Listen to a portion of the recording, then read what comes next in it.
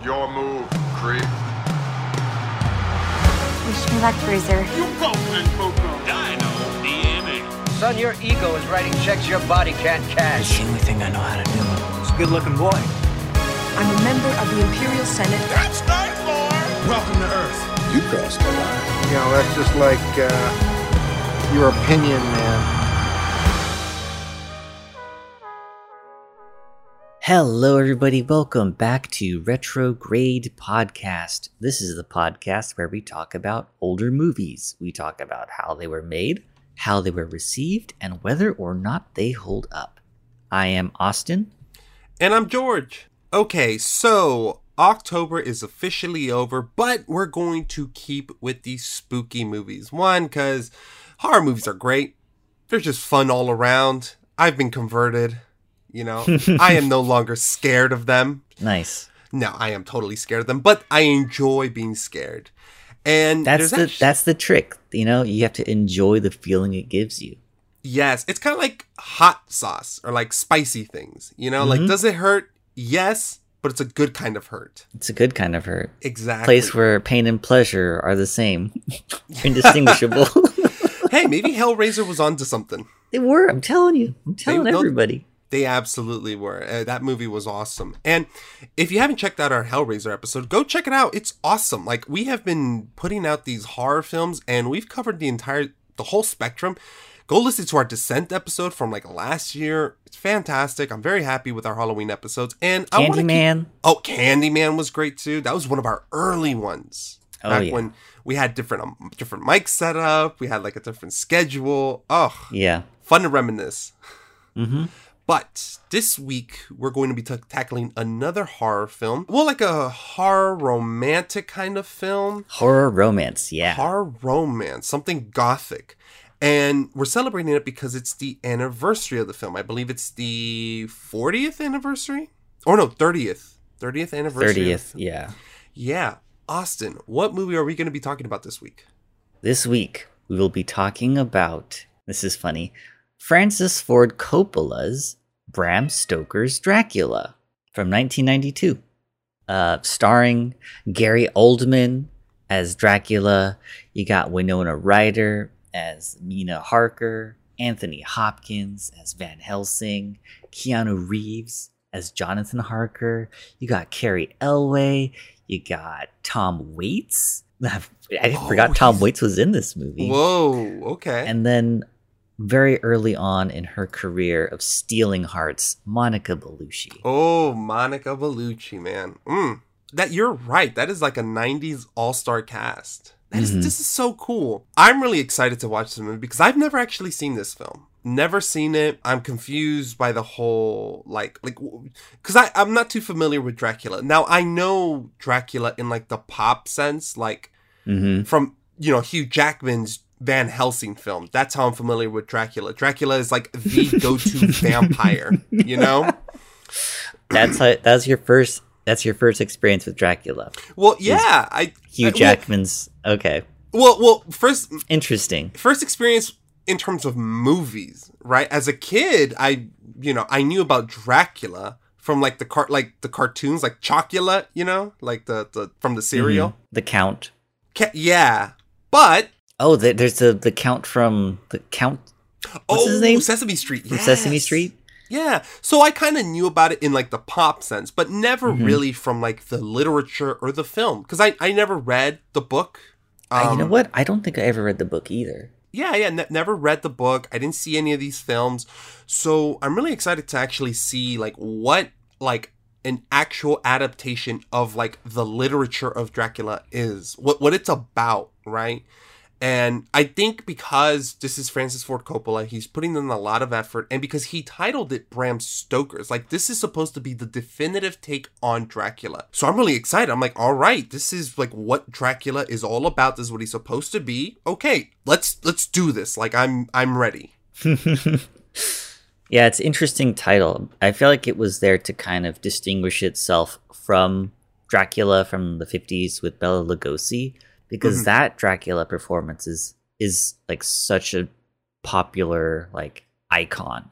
I feel like all of the different Draculas that came out that you mentioned were kind of like, okay, let's go back to Bela Lugosi Dracula. Like the Count from Sesame Street, he looks like Bela Lugosi. Count Chocula, maybe not so much, but definitely the Hugh Jackman Van Helsing, like definitely was inspired by Bela Lugosi. And it even has a song, Bela Lugosi's Dead, from the Bauhaus, which was featured in the opening sequence of Tony Scott's The Hunger. It's like that Dracula is very, very popular. And this Dracula is like, he's going to be entering the same like space as that Dracula, so you have to distinguish it somehow, right? Okay, so they decided to say, okay, this is Bram Stoker's original vision. Bela Lugosi did his spin on it, which is still awesome. I mean, people Iconic. Yes, I'm really excited. So, you've seen this film before. I have seen this film before. Talk to us a little bit about that. Okay, so I was the second I started, like branching out and like watching a bunch of movies, it became like my number one hobby.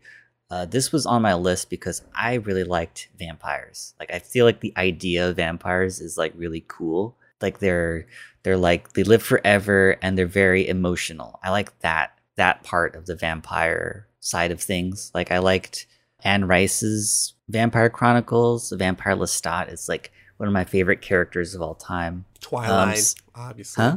Twilight, obviously. I've never actually seen Twilight. What? Maybe eventually we can cover that on the Oh my god, we have to. Damn, you haven't seen Twilight? No, I've just seen the supermassive black hole vampire baseball scene, which is crazy. Oh, we have to do that one. That movie is so cool. All right. But yeah, so I was like into them and I was like, okay, well, I got to watch this because Gary Oldman, he's one of my favorite actors. And I watched it and I was like, damn, this is like very sensual. There's like a transformation that Gary Oldman goes through. Like he's like the old gross Dracula and then he goes through a transformation and then he's like kind of hot. And I liked his glasses. He had like these like John Lennon glasses. I'm like, damn, what an icon. And it's got some Keanu Reeves in it too. He's doing his best to do an English accent. Not really landing all the time, but it's okay. You have Monica Bellucci she's one of Dracula's wives. But at the core of everything is like this love story where Dracula's wife was taken from him and then he died or became a vampire or whatever. And then he just like wants to be back with her. And then he sees Winona Ryder has like become reincarnated as his former lover and he's doing everything to get her back. That's like the core of the story. I think in the previous versions, like the Bela Lugosi Dracula, it was a part of it, but it was more about like this. It kind of felt like there's this creepy foreigner moving in, and he's a monster. It gave off those vibes. But in this movie, the heart of it is the love story, and it has this song from Annie Lennox from the Eurythmics. Sweet dreams are made of. She does a song for this movie called "Love Song for a Vampire." And it's never left me after watching this movie, just thinking about it, I'm just like humming the tune for this song. It's such a good song. And I think the trailer, not the trailer, but the poster for the film, like the tagline is "Love Never Dies." Okay. So it's like, it kind of makes you feel sorry for Dracula, but he's still like a bad guy. Like he's kind of a monster. Well, he's a tragic character. Yeah. So, would you actually say that this movie is scary? I think it's more sexy than scary. Okay, interesting. It has like moments of like, oh, ooh, this is making me uncomfortable. There's a few scares, but they don't really come from. I don't think it's as scary as something like The Thing or even Hellraiser. I feel like those movies are scarier. Okay. See, that's the thing. Sometimes with these horror films, we mentioned it before, sometimes they put like the scares first, but the story is second. Whereas this seems like it's really like a drama. Like this man is trying to find the woman he loves, and maybe there's like a love triangle, maybe there's people getting in the way. It kind of sounds a little dramatic more. Very dramatic. Okay. And you liked it. I do like it. It does go into some campy stuff where there's some stuff in this movie where I'm like, I'm not really sure what happened there, but I'm enjoying it. There's like I don't know, like the way that everything looks, like they definitely spent a lot of money on putting you in this moment in time. Mm-hmm. And I'm excited to watch it again. I'm excited to go back to this time and hear that song again in the context of the movie. Oof. Cool. Yeah, I'm excited to see it, to see kind of what Francis Ford was doing in the 90s, because I've only seen a few Francis Ford Coppola films, actually. I've seen, but it's like his big hits one, Godfather, Apocalypse Now, Conversation, but I haven't seen too many outside of that, and I have not seen this film, so I'm really curious to kind of see this other side of Francis, and this other side of like all these other actors, like Gary Oldman and Winona Ryder. I'm like, the one thing I do know is that Keanu Reeves was torched online. Unfairly. He was just doing his best.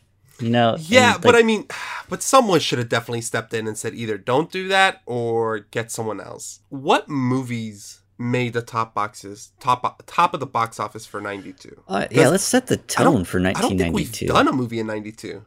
Okay, I'm going to read you the name of the movies, and then afterwards you tell me if you think we've gone to this year. Okay. Okay? All right. Oh, no, I think we have. We have. Number one at the worldwide box office for 1992 was Aladdin. Oh, wow. Okay. Yeah. Number 2, Home Alone 2, Lost in New York. Okay. Number 3, Batman Returns. Number 4, Lethal Weapon 3. Number 5, A Few Good Men. Number 6, Sister Act. Number 7, The Bodyguard. Number 8, Wayne's World. Number 9, Basic Instinct. Number 10, A League of Their Own. Also coming out this... Dracula was number 15, by the way. Also coming out this year, Unforgiven, Under Siege, The Last of the Mohicans, Scent of a Woman, Death Becomes Her, Alien 3, My Cousin Vinny, and... Wait, what the hell? Wayne's World 2? Oh, maybe it came... Well, maybe Wayne's World came out the previous year, and it was like a holdover. Yeah. That's wild. They came out in this... They were in the... They were churning these sequels out. That was like an SNL movie, so they were probably like, hey, we got to get rolling on this. Huh. I guess Wayne's World 2 came out in New Zealand in 92, and then it hit... That's so weird. Yeah, okay. It came out... That must be an error. I can't believe that. We'll get into it later if we ever do Wayne's World. I think we have been to 1992. Candyman. We have Candyman and White Men Can't Jump. White Men Can't Jump. Gotcha. Okay. So we have been to this year before. We have. Pretty good year for movies. Yeah. Really cool year. No, but number 15 in the box office is really good. This movie's got some solid reviews. 77% on Rotten Tomatoes, 79% with audiences. It's Francis Ford Coppola, so I'm sure there's a level of quality in the aesthetic, at least, that is unmatched. Because say what you will about Coppola, but that man has money to spend on movies, and he knows how to utilize it really well. Yeah. But I'm really curious to see how this compares to the actual book, and why. I'm kind of curious as to why people like vampires. Like, why did vampires become a thing? It's not like I dislike vampires, but I guess I just never saw the appeal. It's maybe like superhero movies, I think it's when they became sexy, like when you made the vampires sexy, that's when people started getting into them, because then they're more appealing. Like the Lost Boys, Vampire in Brooklyn. Like once you start adding the sex appeal to the vampires, you know. So I wonder if sex is inherently built into vampires, like the idea of vampires, because maybe that sexiness doesn't work with other villains, or creatures, like Frankenstein isn't known to be sexy. Werewolves, I don't think so. Zombies, aliens. It seems like sexy is part of like the vampire thing. Think about it. True Blood on HBO, like there's a ton of sex on that, Queen of the Damned. Aaliyah. Interview with the Vampire. Like it seems like sexiness is built into the vampire mythology, the creation of the creature. And I'm just kind of curious, why is that? Like, think about it this way, right? Vampires, when they extract blood from their victims, go for the throat most of the time. And the throat is you know, like the neck is also like, you know, a pleasure place too. Yes, exactly. So I'm curious as to why is that a thing? Like, why aren't vampires treated the way that like zombies are or aliens? It's like, why is it like? Yeah, there's multiple angles. Like, I think the Descent, like those things were kind of like vampires, right? Yeah, but they weren't treated as sexy. They were treated as cannibals. As like, yes, they tore into their creatures and they liked blood, but that was an animalistic approach. Vampires is very much like, I want your blood. Ah, look at my six pack. I don't know, you know? And I'm really curious to see that angle because, and then comparing that to like, say, like, Nosferatu, which is like this super hideous vampire, but like maybe I've never seen Nosferatu, so maybe there's something like, maybe there's sexual undertones in the, I don't know. I'm just really curious. Yeah, I think that there's like vampires are very old and they have a lot of money, you know, there's that angle to it. They're like these landlords, evil landlords. But there's also the fact that they live forever, and what do they live for? Pleasure. So that, you know what I mean? Like, True. you can go into it several different ways, I think, and I think the way that's the most successful is when you make them hot. Well, I mean, think about it this way, too. Twilight, which is a PG-13 interpretation of vampires, is really just a love story at the center of it. And, I mean, when we look at these creatures, there's something like, there's a big question surrounding them. Like, there's a lot of themes, but there's, like, usually a central question. Like, with zombies, I feel like zombies were created so humans can look at how we act when we're in a group setting, you know, like that's why like zombies films deal with people that are like trapped, isolated. There's like issues with race that come into it. Like, how do we act with zombies are around? And you know, like that, it's like mob mentality, right? With Frankenstein, I'm not too sure about Frankenstein, but it seems like it's more of like this misunderstood creature. With werewolves, I'm not sure what it is with werewolves, but it does seem to be like the inner demons or the pain of change or something. I'm not too familiar with this stuff, but it does seem like love is inherently built into vampires. Yeah, that's what I'm curious about. A little bit with werewolves. There was American Werewolf in London. Yes, I don't know if you've seen that. There's some pretty there's a lot of sex in that movie too. But I remember it's always interesting because with horror films there is like that double meaning, that metaphor. And I remember I bought the American Werewolf in London the Blu-ray, and there was commentary by I think John Landis, and I think they were talking about the Jewish interpretation of American Werewolf in London. I'm like, whoa! Like, I've only seen that movie once, but I was like, is that movie Jewish? Like, I don't. Yeah, there's a scene.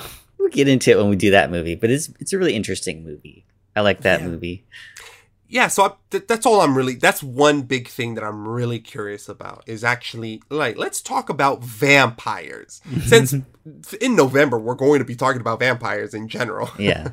So I'm really excited. This is going to be awesome. Yeah, I'm going to be looking forward to the performances. Is Keanu Reeves' performance that bad? Should we be, like, making fun of him? Like, I mean, no one wants to make fun of Keanu Reeves. Like, just ask Matt Perry. Yeah. But also, Keanu's he seems like a very wholesome guy. I'm curious to see Gary Oldman's Dracula again, the song, like I said, and kind of trying to like make sense of the things that didn't make sense to me before. And that's, yeah. So to watch Bram Stoker's Dracula. So it's actually on Amazon Prime. If you've got a Prime account, you could watch it. Nice. It's also on Paramount Plus. Oh wow! But yeah, it's if you got the Prime, you can watch it on there. Or rent it, and we will be back in 1 minute, getting into Bram Stoker's Dracula. See ya. Here occurred the frightening and shocking history of Prince Dracula and the woman he loved. I have crossed oceans of time to find you. Ja, Dracula. There's a sinister, darker side to him. I find irresistible. I have never met any man with such a passion for life. He is unlike any man. What are you?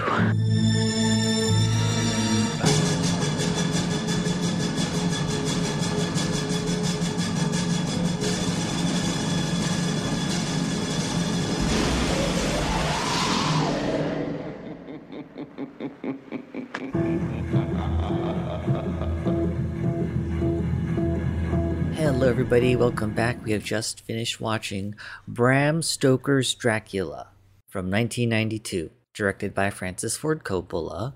We said this already. We're repeating ourselves. Anthony Hopkins, Keanu Reeves, Winona Ryder, Gary Oldman. A-list yada, cast. yada, yada. Yeah. I'm really excited to talk about this movie because I feel like there's a lot to get into. Yes, there is a lot. This is an odd/interesting movie. And I've got some thoughts about it. But overall impressions, Austin, just before we start spoiling the whole story, what are your general thoughts on the film? General thoughts. I really like this film. I love parts of it. I don't know if I love the movie. Maybe. But there's also some stuff where I'm like, why are we doing this? Just some parts. But it's not enough to like make me come away unhappy with the movie. Like, sometimes you like watch a movie and you like sit there during the credits, like thinking about the movie a little bit. Usually do that for movies that are like, really good, and this is one of those movies where I sit through the credits and like think about it and just enjoy the music in the credits. Cause I feel like, they put music in there for somebody, right? They put music in there for a reason to get you to stay. Like nowadays Marvel does we have like a little secret teaser for the next thing, but before we had movie soundtracks, and the only way to listen to that song is to like sit through the credits. So I do love this movie, but there are some issues I have with it that, depending on how I'm feeling, kind of take me out of it. Interesting, because I'm right there with you. Like almost to the T. It's hard to say I love this movie, but I really, really like it. And there are aspects of it that I do love. I'm literally just regurgitating what you're saying. I do have an issue with one of the bigger plot lines in the film. Interesting. Okay. And it's not that I have a problem with it. It's just that I felt it maybe was lacking. And I think I have a specific reason as to why it doesn't totally jive with me 100%. But I'll say this movie is super imaginative and creative. Yes. This movie is, like, Francis Ford Coppola is pulling all the stops. This is a dramatic, operatic telling of Dracula, and the scope of this movie is huge. Like, they're using matte paintings, they're using early VFX, they're using makeup and costumes to their fullest extent. The soundtrack, the visuals, the lighting. Like, when people think of movies like this, I think something that people tend to kind of not realize is that most movies nowadays are played pretty straightforward. Like, they're pretty grounded in our reality, in our world, right? Like realism. Yeah. Like even the Marvel movies are kind of grounded in their approach if you're really thinking about what they're doing in that, because you have the Norse gods, you have time travel, you have space, you have quantum realms. Marvel has all this absurd stuff, but they're telling it in a pretty grounded way. Compared to like in terms of visuals and like, for example, this movie is visually and stylistically far ahead what Marvel's doing. And I'm not saying that's a bad thing for Marvel, or you know what I mean? It's just, we'll get into it more, but in terms of you get what I'm saying, because you've seen the movie. But for people who haven't, it's kind of hard to comprehend, because you're thinking, well, Marvel has time travel, they have superheroes and Ant-Man, and what do you mean the visuals in this 1992 film far exceed those of Marvel? And it's like, we're talking stylistically, we're talking about tone. You know? I would say that like there's some movies in the Marvel world that kind of do that better. Like, I think Doctor Strange and Multiverse of Madness is like the reason why I love that movie so much is because it's the exception to the rule that you've just explained. Yeah, and you know what? Doctor Strange is a perfect example for people to understand. If you've seen Doctor Strange Multiverse of Madness, or the original one, the first one, you know that those movies have some trippy visuals. Now, that's part of it, yes. And when you think of those films, it's like they have visuals that aren't normal for most Marvel films. Now, this is kind of Doctor Strange and Dracula. It's hard to phrase it, but it's like this movie Dracula has a high emphasis on visuals, on the auditory experience of the audience, right? And it's heightened reality. It's not our regular world. This is a world where the rules of nature aren't what we think it is. There's more. There's more to the world than what we can see, you know. And this movie visually shows you that it's bombastic. And look, bombastic. and if you're like, okay, George, you're confusing the hell out of me, then we will get into it. We will break it down. Yeah, if you're. As we said before, this movie is on Amazon Prime, so if you are a Prime subscriber, you can watch this movie for free. But it's not really free. You're paying the Prime subscription, right? It's like $100 and something every year. But anyway, if you don't have that, you can find this movie on YouTube, Google, and iTunes, and you can rent it off of Amazon Prime. You know, I would say it's worth the $4 if you really like weird visual erotic monster movies. Yeah, well, and also if you're looking for kind of one of the because this movie was transformative in its depiction of vampires, you know, there are a lot of references in pop culture to this film, a lot more than you think. This movie had almost like a definitive take on vampires. You know, just to see that alone, I think it's absolutely worth it. I don't think you're gonna feel cheated. You might be weirded out a little bit, like, oh, that's very strange. But embrace it, just go with it. And if it's not for you, hey, that's totally fine. But I think you would have seen like one of the more definitive takes on Dracula. I think this is, along with like Bela Lugosi and stuff, but this movie's very different from what I believe, what I've seen from those early Dracula interpretations. But yeah, I recommend it. I think it's worth it. Everyone has Prime, you know, and if you don't, I recommend the rental. I think it's a really fun watch. Yeah. Okay, so this is the part where we will briefly go over the story and stuff so that it can provide context for the conversation that we are about to have about the movie. And then towards the end, we'll get into all the production stuff and get into like more research parts so we can like, I don't know, sometimes it's good to know a little bit of history and context and stuff. It's the more nerdy part of it, the episode, but it's really fun. So, and you're here anyway, right? You like that stuff, right? If you're listening to the podcast, I'd hope you, or if you're listening to this podcast episode, then you're curious enough to hear about the nerdy stuff. Yeah. Okay, so our movie starts in 1462. And we have Vlad Dracul, this like Romanian warrior, and he's like getting ready for war because the Ottoman Empire is invading, right? So it's like the Crusades. I believe is that the Crusades? I'm the wrong person to be asking about history. It's not the Crusades, but it's like a kind of a religious war. He's like fighting for God, and the Ottomans are Muslim, so it's like a holy war of sorts. So it's a war that's like very dangerous, right? And Vlad is played by Gary Oldman, and he has a wife, Elisabetta, who is played by Winona Ryder. And it's a very dangerous war, so they don't know if they're going to see each other again. But he's got to go fight his war, so he leaves, and he wins in the war, and he's like, glory to God, I'm victorious, now I can go home to my wife. But when he gets there, his wife, I guess the enemies, they shot an arrow with a false message reporting Dracula's death. So she's like, oh my God, my husband is dead. What am I even doing alive? So she just jumps off of a building, jumps off the tower into the water and drowns. And then he gets back and he's like, oh, my wife is dead. This sucks. And then the priest that's there, who's played by Anthony Hopkins, he says, well, she committed suicide, so she's going to hell.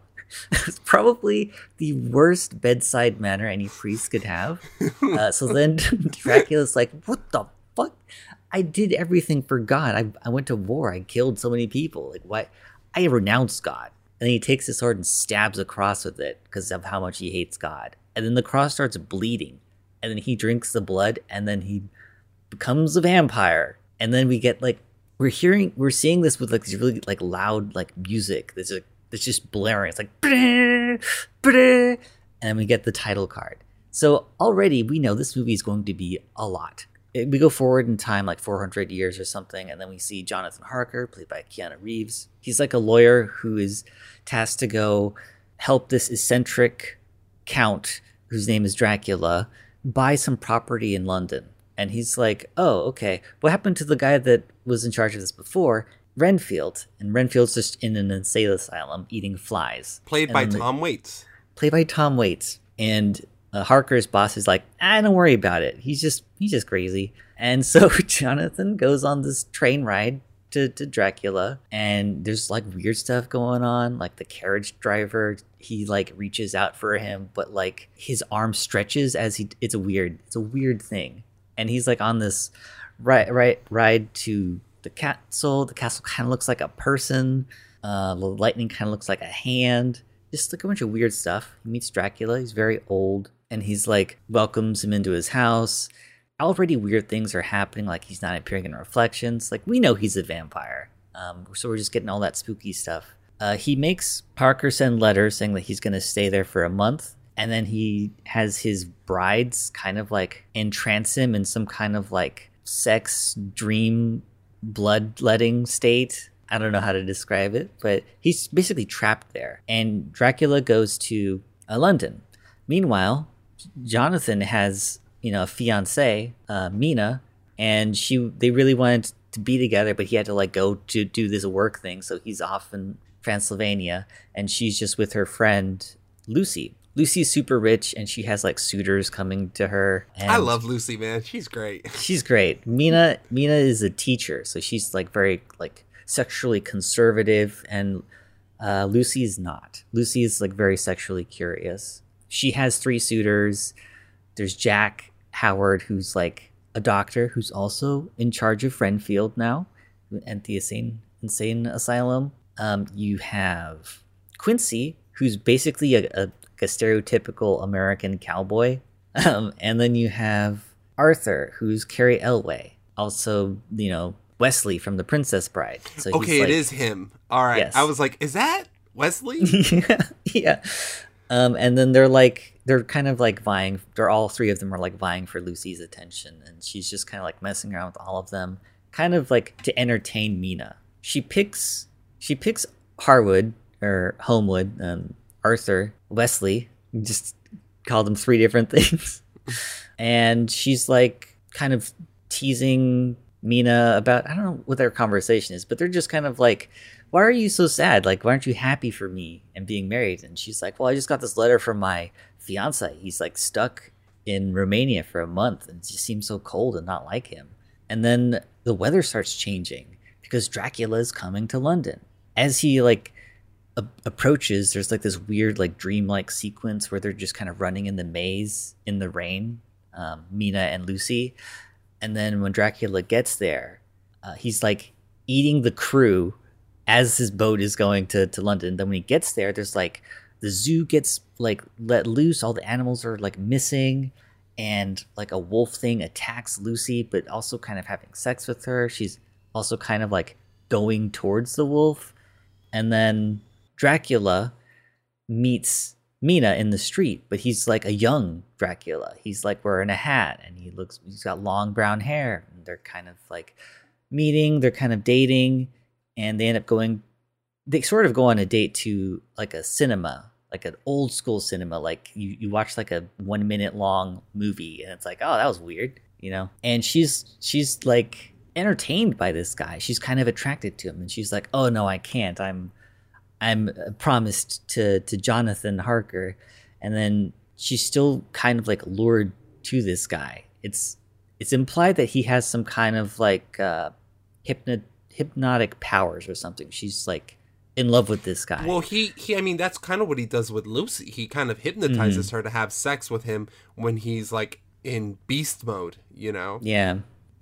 But it's different with Mina because she looks like his old love, Elisabetta.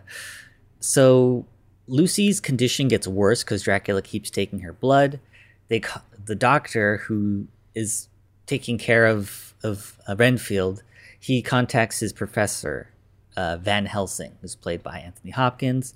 Anthony Hopkins comes in and he's, he played the priest, right? So he's kind of connected to this Dracula story, this lineage. And he sees the marks on Lucy and he's like, oh, vampire. And he like goes into his book and he's like giving us a brief history of Dracula and all this stuff. Meanwhile, Jonathan escapes Dracula's brides and he like writes a letter to Mina saying, hey, let's get married in Romania. Come over here. Come over. And she gets the letter and she's like, oh, I can't be with my prince anymore.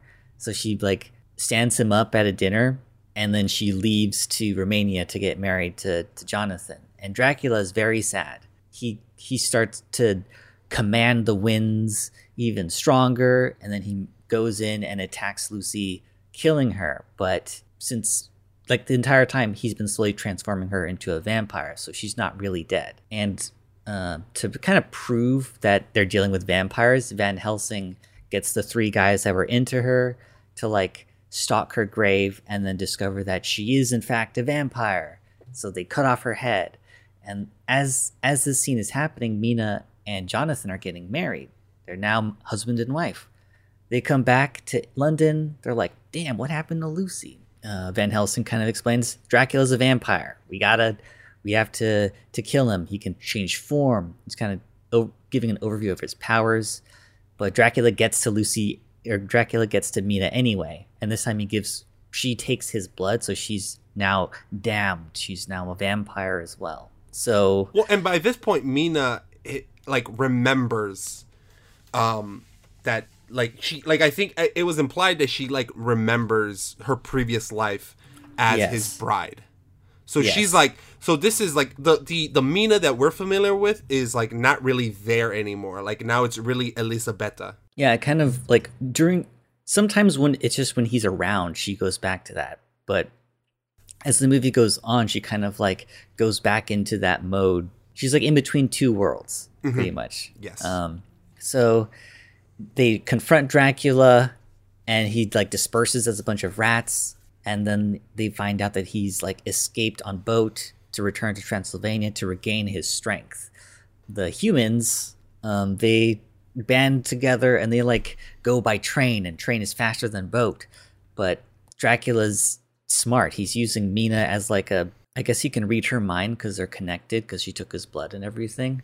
He can like see their movement, so he's like getting one step ahead of them. And they're just constantly like doing that back and forth, and until finally the brides try to get Mina to attack Van Helsing because they're all separated.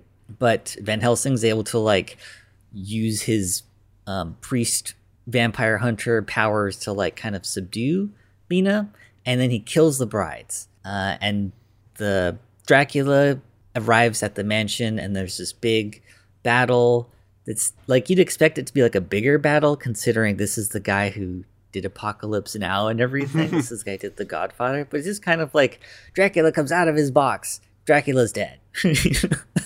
And they're gonna like try to cut off his head, but Mina stops them, and she's like, would you do the same to me? Would you cut off my head when I'm a vampire? And Harker's like, no, let her go.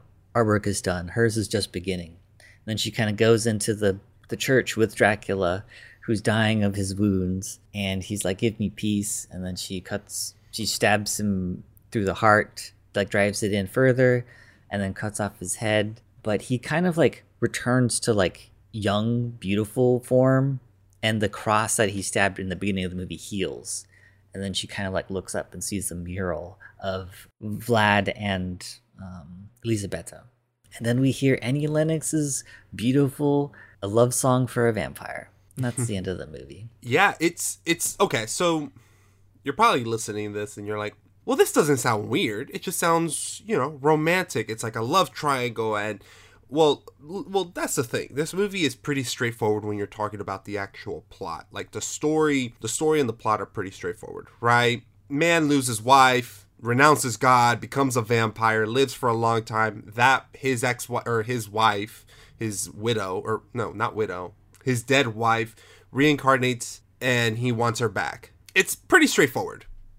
But, and I think this is the first thing that we're going to talk about, are the visuals. Now, I do want to say, I think the reason I want to start off with the visuals is because it feels like that's where the most amount of concentration went into. Yes. Because, absolutely. Now, what do I mean by visuals? Well, this includes a number of things. It includes lighting. It includes set design, the actual sets. It includes the costumes. It includes like the cinematography just in general. It also includes the way the picture is cut. And what I mean by cut is like, when does he decide to dissolve? When does Francis Ford Coppola decide to dissolve between images? When does he decide to like include certain shots?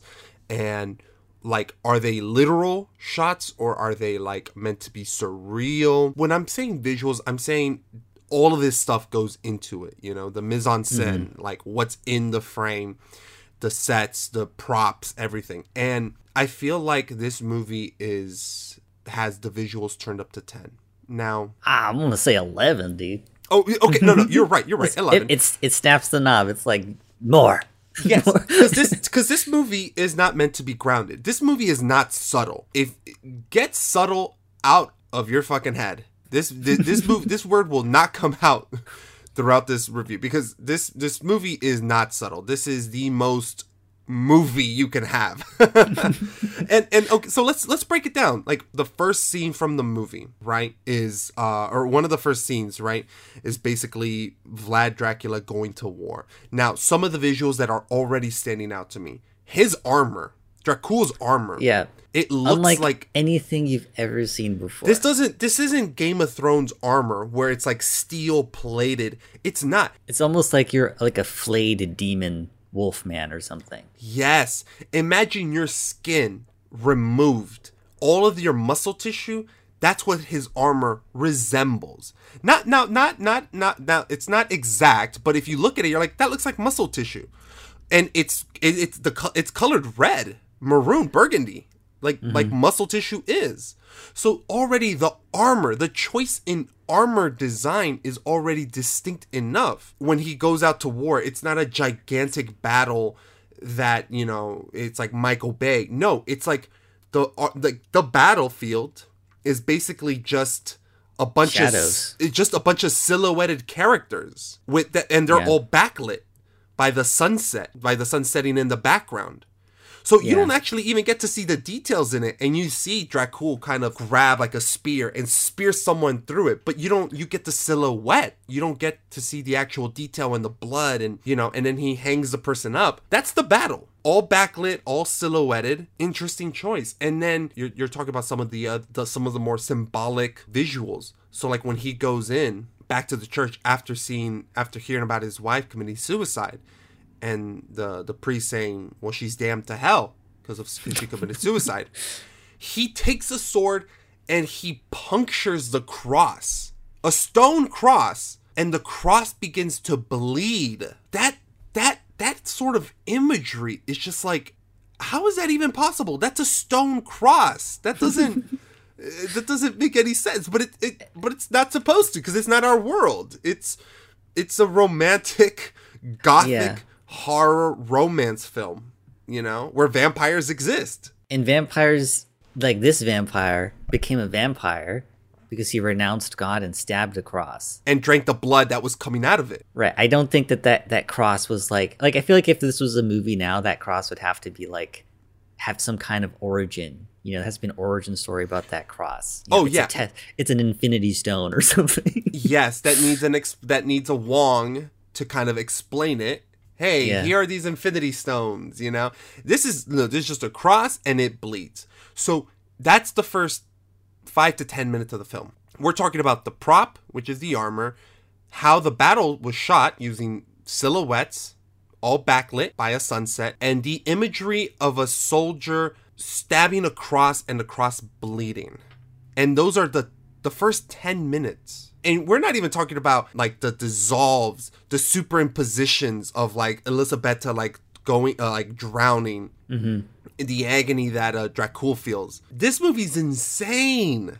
And that's just the beginning. The beginning. And then he goes on that, what I really like is the ride to Dracula's mansion. Yeah. Because I feel like everybody kind of knows what Dracula's mansion looks like. You know, everyone has like this vague idea of what it is. And when we like actually get closer to Dracula's mansion, I feel like it kind of does like a, oh, this was not what I was expecting kind of thing. Because like weird stuff starts happening. Like he's reading the letter, he sees he doesn't see Dracula's eyes in the sky, but we do.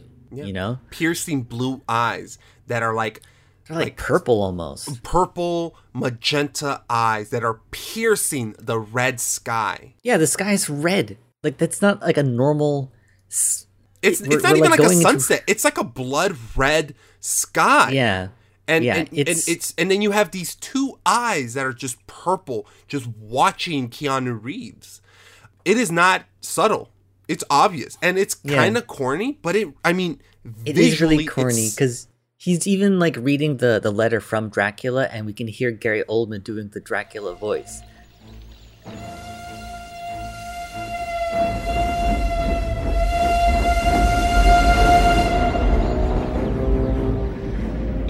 May, Budapest. Left Budapest early this morning. The impression I had was that we were leaving the west and entering the east. The district I am to enter is in the extreme east of the country, just on the borders of 3 states, Transylvania, Moldavia, and Bukovina, in the midst of the Carpathian Mountains, one of the wildest and least known portions of Europe. My friend, welcome to the Carpathians. I am anxiously expecting you. At the Borgo Pass, my carriage will await you and bring you to me. I trust your journey from London has been a happy one, and that you will enjoy your stay in my beautiful land. Your friend, D. And it's signed D. D. Oh, that's right, D. Man, he should have known Dracula was villainous at that point. If I ever send you a text and it's like, your friend, J, you're like, oh, something's wrong with George. But he's never met Dracula. He's already calling him my friend. Yeah. You know? And another interesting thing about that train ride, there's a shot of the exterior train. It's a still shot, and on the top half of the frame, you see the train moving from left to right. It's kind of like a miniature. And in the bottom, you have like the letter that's covering up the bottom. I think it's the journal that Jonathan is writing in. Oh, that's right. Yeah. And in that image already, like with the train passing on top, and you've got the journal in the bottom, very beautiful and distinct. You're like, oh, this is interesting. You know? It's like, how do we film this guy going from point A to point B? And how do we make that interesting? And this is why we're talking about it. Because otherwise it's just, well, then Jonathan goes to Dracula's castle. What we're talking about now is why that is so cool. Yeah. If that makes sense. And I think if you have any other filmmaker doing it, it's like, okay, so you have this character, you have Keanu Reeves writing a journal in a train, film it. And Coppola was like, well, I'm going to have it be foreboding with the eyes in the sky. Very ominous because we get his voice and the way Gary Oldman's saying it. We have this shot of the train on the top half of the frame moving from left to right, but in the bottom you have the journal. So you kind of, stylistically, it sets the tone, but it also works to move the narrative forward as like a, like exposition. It's visual exposition. If that makes sense. Right. And when he gets to Dracula's castle, like the people in the carriage are like, all right, go with God or something. And then he gets picked up by like Dracula's valet, I guess. And that valet or that carriage rider, or let's just call him valet, is so, like it's so weird, but this movie is so great at setting tone because we don't know what it is, because it's not a man. I mean, it has a human figure, but like it has a very weird helmet, and when the valet reaches out, you have like these long pointy, not nails, but like claws. And the weird thing about it, the way it's filmed, the way it's presented, it's almost like the creature picks up Jonathan. It picks up Keanu Reeves from his shoulder and puts him in the carriage. And I almost, saw that. I was it like, almost feels like he's like being like pushed in, like, hey, come this way, like he would direct somebody who has like a blindfold on their face. It's kind of gentle, but it is a little forceful.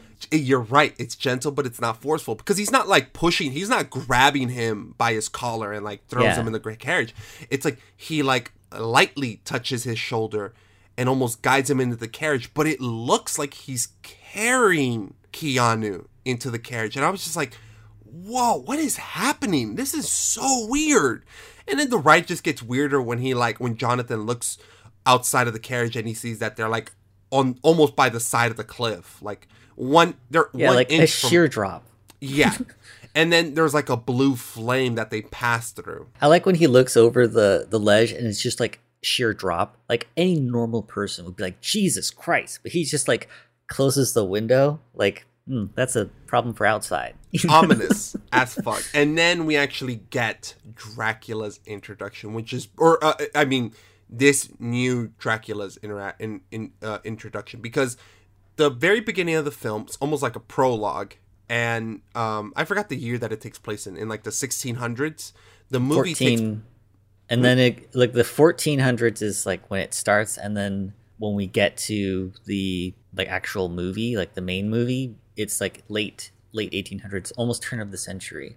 Yeah, so it's been 400 years since he renounced God in that church, right? Mm-hmm. So this is our first time seeing Dracula like this, and the way we get introduced to him is we get this wall, and there's like a big light, like a hallway that's lit, and then you just see this shadow of this like vampiric figure hovering across the background.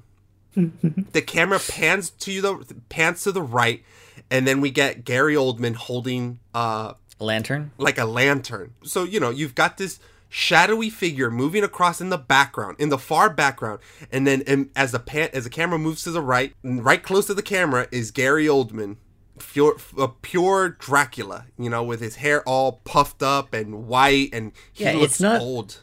It's not like Bela Lugosi at all. Like he looks like a monster, but like the human, like he's really old and like eccentric. Like no person has that hairstyle. It's and like pale. An impossible thing. He's very pale, and like that's your introduction, and that's what we mean by the visuals.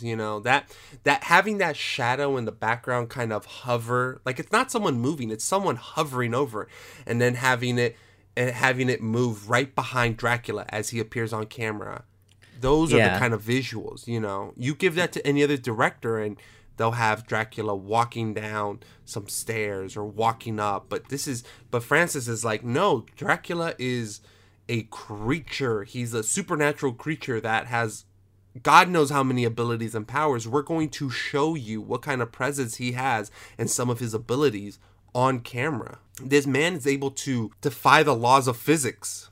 Yeah, his shadow does not listen to him, basically. Yeah. Or it's like disconnected from his body. And that's what's so cool about this movie. And it does that repeatedly.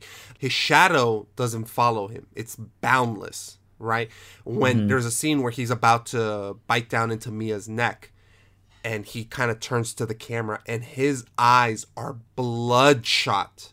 This man is fiending for her throat, and his eyes are just red and glowing. There's like a moment where he's like a creature, like in his vampiric beast mode, and he's like retreating to the shadows, and his eyes are just bloodshot red, and they're piercing through the darkness, but his body disappears, and then he turns into a bunch of rats. It's incredible the way that they're able to show you Dracula. Like they visualize Dracula in all his different shapes and forms.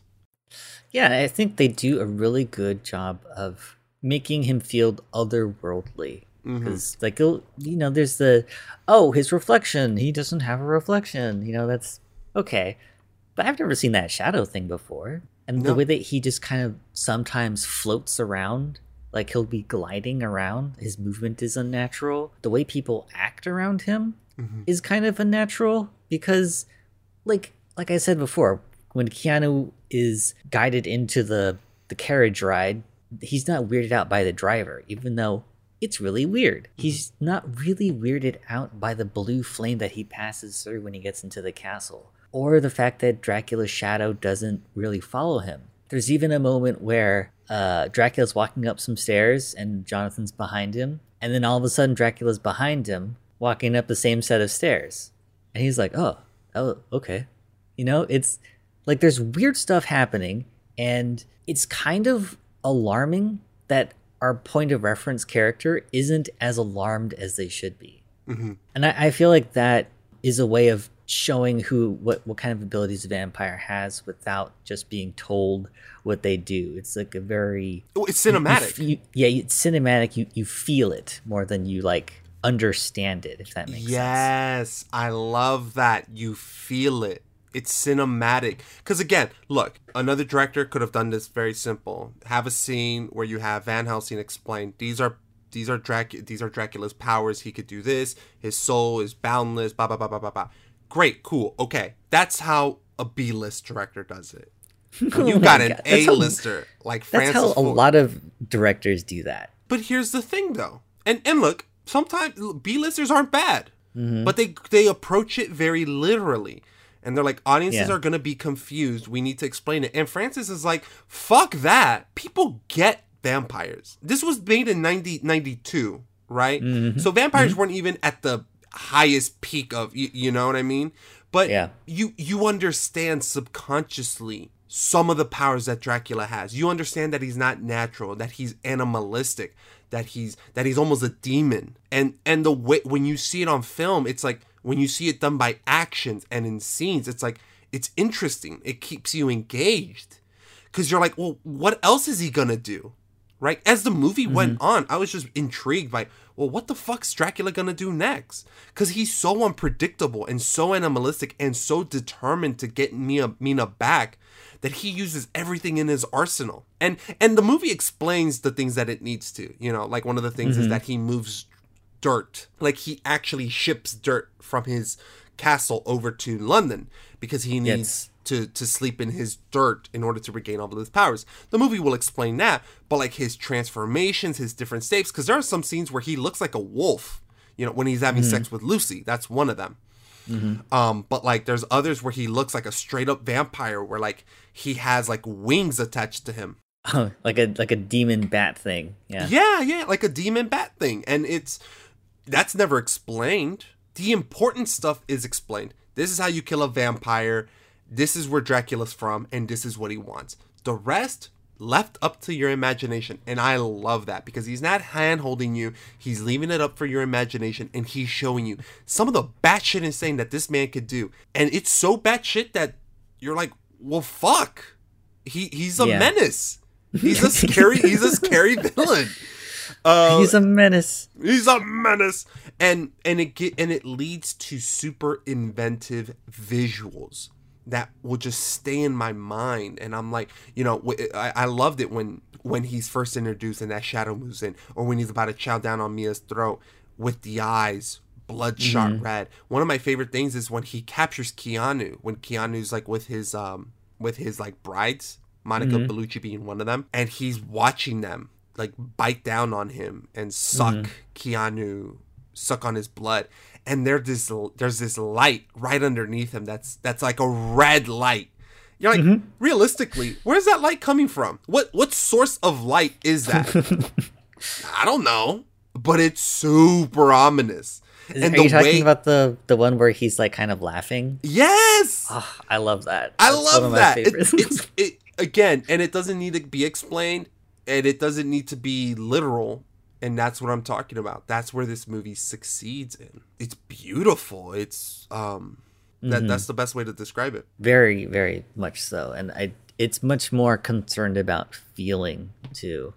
Well, and it has it shows Francis using everything in his toolkit to lay down a tone. You know, you have the tone and you have the atmosphere. And that's what I meant by sometimes when in modern day movies there's a tone and an atmosphere that is very earthly, that is very realistic. You know, even some of the Marvel films, right? Some of them will have a very grounded atmosphere and tone. And that's not a bad thing. Captain America, I would say, benefits from that, having a more grounded approach to it. But then you have Doctor Strange that's a bit more surreal, more psychedelic. And but this is what I'm talking about. Like, this movie does that from the very beginning. And you're watching this and it's like, oh, this is different. This is not held back or restraint. Mm-hmm. This is gothic as fuck. Very gothic. And that I kind of want to lead into, well, I guess, maybe I can say this part later, but there's a part where I think the visuals are a bit too, like, they're not hitting the spot for me. You know what I mean? Well, I mean, let's talk about it now. Let's go. Okay. So there's some stuff where I'm like, yes, this is really cool. This is really cool. Like, you're swinging hard. Everything's gonna be a home run, right? But sometimes you miss, right? And maybe it's a miss for me, or maybe it's just a miss. And it's like, oh, I don't like that. You know, this movie, we'll get into it later, but they really wanted to do all of the effects, like all the visual effects. They wanted to do it really old school. They wanted to use like matte visual paintings. Tricks. Like we mentioned matte boxes, right? Matte paintings and like boxes. Like, so for a scene, there's a scene when Jonathan is in the castle and there's rats that are running upside down, right? To show us that, like, oh, this is a weird place. Rats are running on the ceiling. And to film that, to get that effect, they actually just filmed it twice, but they covered up part of the film and put the camera upside down. And then when it was time to shoot Keanu, they flipped the camera right side up, and that part that was exposed captured the rat running. So when they shoot Keanu, the rat running is already there on the film. So it's all done in camera. There's some matte paintings where you'll shoot the scene from a specific perspective, and you'll have like a painting that's supposed to make up like the rest of the background. Yeah, it's like the original green screen. Right. So you're not like doing it all in post, digitally adding it. It's physically there. Like, you physically had to paint something. You know what I mean? And that's really cool. And I think in some cases it's really fun and interesting. And then there's other cases where I'm like, what even the fuck is supposed to be happening? You know, there's one scene when Jonathan is escaping from the castle, right? And there's this one part where he's like kind of shimmying along, and then all of a sudden he falls. But the way that's filmed, when I'm seeing it, I'm like, okay, obviously he's just laying down, and then when he falls down off the side. But like, I know where the camera is. Like, it's like you're kind of seeing a puppet show, but you're watching all the strings. Like, the strings are super visible. Does that make sense? No, it does. I was thinking the same thing too. I do agree with you. Some of the visuals do lack, because I believe of the limitations. Like, there's some jank to them, and it's a little distracting. Like, I like the blue flames that surround Dracula's castle. Yeah, very jank. That's early VFX. Yeah, and it's one of those things that just like, I don't like it. It kind of takes you out of it because of how kind of, maybe, I don't know if the word is dated, or I don't know, because it's like the rat running on the ceiling. Like, very that's cool. Fine. I'm not like, and yeah, I can see how it's done and be like, damn, that's really cool. There's a scene that we mentioned earlier on the train ride where we can see the smoke from the train come across Jonathan's journal. That's really cool. When Mina is falling, or Elisabetta is falling from the castle, and we see that superimposition, I don't like the way that looks. I feel like it looks really janky. Yeah, and there is some jank. Yeah, and then sometimes it's fine, and sometimes it really bugs me, and it kind of like dates the movie, but it dates the movie when the movie was trying to use the old way when everybody else is doing the new way. Well, Well, that's the thing. This movie has a lot of techniques from the silent film era. And you could see that. Like, yeah, like it's, you could tell that Francis Ford Coppola loved the way loved some of those techniques from that era, which is great. I mean, it lends to a lot of the greatness of this film. However, there is some jank to it where it's like, okay, clearly Keanu's not falling. Mina's, Elisabeta's death, like her falling was really a little cheesy, a little corny. And just some of those VFX are like, oh, okay. It does date the movie. But some of it is really cool. So it's like, I can't really hold it too hard against the film because, I don't know, at least it was trying to do really cool things. And most of the things were really cool visually. Yeah, and I agree with you. Like, sometimes those limitations are just going to exist because of the time period, like the VFX. It is what it is.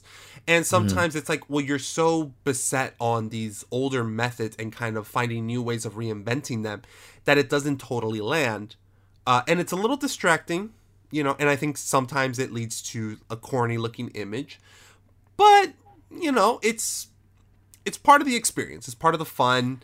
It's one of those, like, it is what it is. It's... It's like you get some organic fruits, and they taste like really good, but there's a bug on that one. yeah, exactly. Not perfect, but now I agree with you there. We've talked about the visuals, and there's a lot that we could talk about the visuals, but I do want to move on to the story. The story. Which is where I have my biggest grievance with, because I think in terms of the visuals, this movie is like an A+, or like an A-, just because some of the jank, right? But they're still great.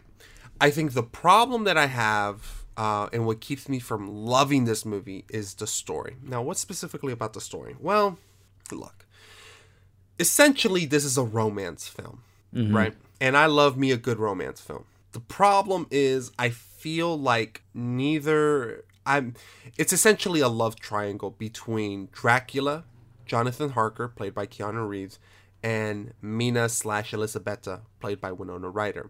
And this love triangle did not excite me. It did not excite me. It did not really intrigue me. It didn't get me hot and bothered, It didn't really pull me in. And I'm a sucker for this kind of stuff. I'm Team Edward, okay? I'm Team Edward all the way. Oh my God. Tale of Two Cities, that's my shit, all right? I read that in high school, blew my fucking mind. I grew up watching telenovelas, Spanish soap operas, Amor Real, If you're Hispanic and you've seen Amor Real, you know the love triangle I'm talking about. This movie did not do that. And, because Dracula's an interesting character. He's kind of a creep, but I also feel bad for him, and he's really forceful, and he is kind of a villain, especially to poor Lucy. Lucy did not deserve that, I know she didn't deserve that. She got a brutal ending, and it's because he's just draining her. She's like a cow. She's a cow to him, and I'm like, well, that's fucked up. You don't have to do Lucy like that. But the problem is, Jonathan Harker is a fucking bland sandwich. He's like a bologna sandwich with nothing on it. And Mina too. And I think part of it too is I do not like the casting in Keanu Reeves and Winona Ryder. Gary Oldman as Dracula is great. He's fantastic. Great Dracula. He's like a great modern interpretation of what Dracula should be compared to like Bela Lugosi, who has his hair slicked back and stuff. Gary Oldman, beard, long hair, sexy man, right? He's got it going on. But fuck, Keanu and Winona I could not. Winona and I love Winona Ryder. And when she's great, she's phenomenal. But she just stands out in this movie like a sore thumb, like in Winona Ryder in Heathers, Beetlejuice, Edward Scissorhands, Stranger Things. She just, in those other movies, she kind of just blends in with the film. Like, she's part of it, she fits in. She's, like, really in command of all those characters. Here, I don't know what it is, but she just does not blend in.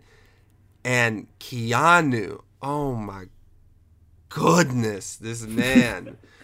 I love Keanu. We all love Keanu here. And we talked about how great he was as Constantine. We love him. We loved him in that. But in this movie, oh, Dios mío, he is right. His accent is very rough. I think I can agree with the accent being rough, but it doesn't really bug me as much as Anthony Hopkins' accent. Like, I feel like Keanu Reeves is trying his hardest to do this accent. I feel like Anthony Hopkins is like, no one's going to tell me I'm doing a bad accent. So. Anthony Hopkins is a funny accent, right? It's funny and it's weird. But Keanu's was consistently distracting and it was bad. It's not good, but I don't think it's that bad. I think I was listening to it in that line when he's like, I know where the bastard sleeps. No. I know where the bastard sleeps. I brought him there. To Carfax Abbey. Oh my goodness gracious. I think part of the problem with Keanu is he just doesn't emote. I think the character of Jonathan Harker is not a very interesting role. All he's there to do is to get tricked by Dracula and let Mina go at the end. That's really all he does.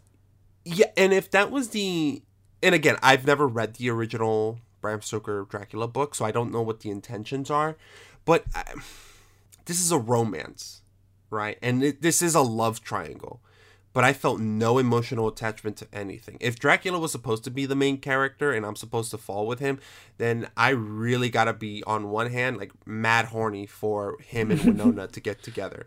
But that was never the case. I was like, there was always a disconnect between how I felt with those characters. Like, I just never bought the romance.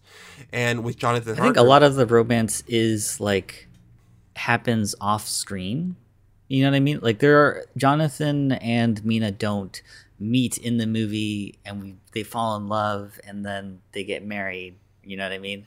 Like, we're already supposed to believe, okay, they're in love, and then they're separated. Like, that's our introduction to them is them parting ways. Yeah, but even that scene, I didn't buy that they were in love. Like, I understand wanting to present the relationship as chaste, as non-sexual. I get that, but for me it was less of that and just more non-existent. Like, they were just actors that were told to love each other. Now but in a conservative manner. When I see them in that scene, I see that Winona or Mina's character wants more, but Jonathan doesn't want to go that far. Mina does. You could tell that she does. And Winona's not acting badly. I don't want to give the impression. I think Keanu's not acting great. I have beef with his acting. I think Winona's acting is good because you do get what she's trying to convey, right? She does want more. I mean, she wants to fuck Keanu Reeves. Like that. I got that impression. Maybe she just wants to fuck, period. That's a very good point. That's why I'm like, I don't know why you're dissing Winona's writer so much in the first part, but like, I feel like she does a really good job of being somebody who wants to experience sex more than what she's allowed to have. You know what I mean? Well, and that's the hard part about Winona, is that I just don't, because she's not acting badly and you get what she's trying to convey, but she just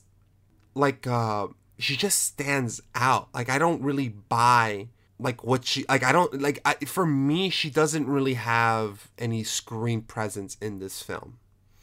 Not to say that she lacks any in general. I think she's great, but like, for example, like Gary Oldman, the way he's playing it. Now, granted, Gary Oldman has a lot more to do. It seems like his characterization is locked down, so maybe that's why I'm favoring Dracula a bit more. But like, he blends in with the movie and he's in it, and for some reason Winona just stands out to me as just like, and it's funny too, because like Anthony Hopkins kind of blends into the film too, even though his accent is funny. like, I wouldn't even really say it's a great accent, because I'm like, well, that's German, and he does like the jaws every now and then. But I wouldn't say it's good, but and he's in the movie a lot more than Keanu. Yes. A lot more. So you're hearing that accent a lot more. Those marks on her throat. No disease, no trituration. I'm sure the blood loss occurred there. Oh? Where did the blood go? You were once a careful student, Jack. Use your brain. Where did the blood go? Tell me. The bedclothes would be covered in blood. Exactly. You do not let your eyes see nor your ears hear that which you cannot account for. Something just went up there, sucked it out of her, and flew away, I suppose. Yeah? Why not? That's brilliant.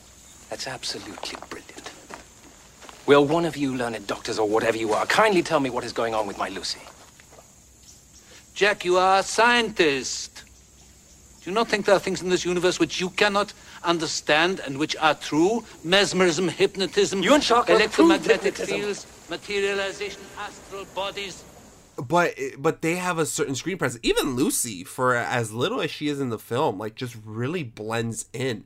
But Winona just sticks out. And well, I think Keanu Winona is a character, or Mina is a character that is repressed, and the other characters are not. Like, Dracula's Dracula. Lucy is as sexually free as she wants to be. Like, she does have to, like, get married, you know, because I think there's a line where she says, "Oh, I'll be 20 and then I'll be a hag or something." So there is some kind of pressure on her, but in the film, she's able to, like, court 3 different suitors and kind of string them all along. And all these other guys, you know, they get to, like, do all these heroic acts for Lucy. There's a lot for them to do, but Mina and Jonathan are very repressed. Their characters are very repressed. So when I see their performances as not being as big, it's just, to me, it's just a character thing. Well, it's not even that it's big. It's not big, which maybe it should have been bigger, just so it can match what Gary Oldman. No, I feel like if it was as big, then they'd be competing. Maybe, you know, but I feel like the relationship between Dracula and Mina is kind of one-sided, because the movie is kind of like, you know, it's not literal what's happening. Maybe I don't think that Mina is the reincarnation of Elisabetta. I think that's Dracula kind of putting that on her. So she feels like she remembers these things, but what she's feeling is the desire to be loved and to have sex with someone they love. Well, see, it's interesting because that's a great way of describing her character as repressed, and maybe that explains like some of the awkwardness that I'm feeling with her. But there was something about a previous film that we talked about that kind of had that same angle, Hellraiser, with Claire Higgins' character Julia, because Julia did not like her husband Frank or Larry, right? Or is it Larry? And she had more feelings for Frank. She was someone who was sexually just not entertained. She was repressed. But I never felt that way from Claire. Claire kind of fit in the film. If anything, she's one of my favorite parts of the film. She's also a point of view character. Yes. And that might have something to do with it, but I feel like when it comes to repressed characters, there has to be, I'm not crazy about the casting of Keanu and Winona. I think there are two that just stick out too far for me, and it was more distracting than anything. Keanu way more so. Winona, after a certain point, I was like, okay, well, you know, she's not doing a bad job, but I was like, oh, I really like her towards the end when she starts becoming a vampire. I feel like that all the stuff she's doing there is really fun. Like it's like catching up to what everybody else was doing before. Yeah, but even then, it didn't feel totally like real. It just it's funny. It's because repression is one of the themes, and she is heavily repressed in the beginning. Or she hides it, and But by the end, when she's had a taste of Dracula's blood, she's like, all right, I am in this. And I think she could have given off more of an impression of like maybe what Lucy had been like, or maybe a more extreme version of Lucy, or maybe even reaching what Dracula's doing or Gary Oldman's doing. Never did it for me. And, you know, at the very end with Jonathan Harker, he's like, let her work's just beginning. Like, I didn't feel anything for when he said that line. I didn't feel bad. I didn't feel like, you know, I was like, well, Jonathan Harker was just a piece of wood. He was a blank. I was like, now maybe that's on the book, but I feel like if I'm watching a romance, I want to feel something for that romance. And I want, especially if it's a love triangle, I need to have serious feelings for it. And for this movie, I just didn't for any of the characters. And I think 2 of them were just miscast. Because I feel like maybe Jonathan isn't given that much to work with. But if we're talking about screen times, let's talk about the 3 guys. The doctor, the cowboy, and Wesley. I forget their names. But those guys like fit into the movie. Like I could see them existing in this setting and kind of they're playing up the archetypes that they're supposed to. The doctor, the cowboy, the husband. But and they blend in and they're part of it, but Keanu just sticks out. And I think it's a casting thing. I don't think it's a casting thing. I think it's we were used to seeing Keanu a certain way, and he's not that in this movie. He's just kind of like he's the guy he's like the milquetoast guy that's good for you. You know? Yeah, but I feel like, I going back to Hellraiser, I think Larry did a better job of being milquetoast. Oh yeah, he was. Larry was great. Larry in Hellraiser was a great milquetoast guy, you know? And I do think, because nowadays we have a certain image of Keanu Reeves. You're absolutely right about that. I mean, he's John Wick. He's fucking Neo. He, Point Break. I mean, Speed, you know? But that's the thing. It's like, I couldn't buy him being... A lot of people couldn't. A lot of people singled out Winona and Keanu as like being miscast in this movie, but yeah, I don't know. It doesn't bug me as much. I like them in this movie. Well, I would say this: it's not unwatchable, and it's not unwatchable. And I could criticize Keanu, Winona less so, but it's one of those things where I'm like, man, you know, and also on the writing too, because really I just didn't feel much from anybody. I didn't really get too much of that repression from Mina's character really explained or detailed. Jonathan Harker obviously is barely in the film, and Dracula is interesting in terms of powers and stuff, but in terms of character, he's just a kid who wants his candy. I don't really candy. You know, I don't really get what's so like. This is not a love triangle that I'm going to remember for my whole life. You know, whereas like Montreal, Tale of Two Cities, hell, even Twilight. Well, maybe Twilight isn't really Twilight is more that it was marketed like the biggest love triangle. You know, but yeah, it was just that it kind of fell flat for me in that regard, and that's why I don't love the movie in that regard, you know. It was like, I think personally for me, this is a style over substance kind of film. I think so too, but I feel like there's a little bit more substance. I do think the sexual repression comes through. It might be, I guess, the one subtle thing about this movie, because you didn't pick up on it, but I feel like it was there throughout the movie, especially from Mia's perspective. I think I got a little bit of it because like I said earlier, she definitely wants to fuck before Keanu leaves.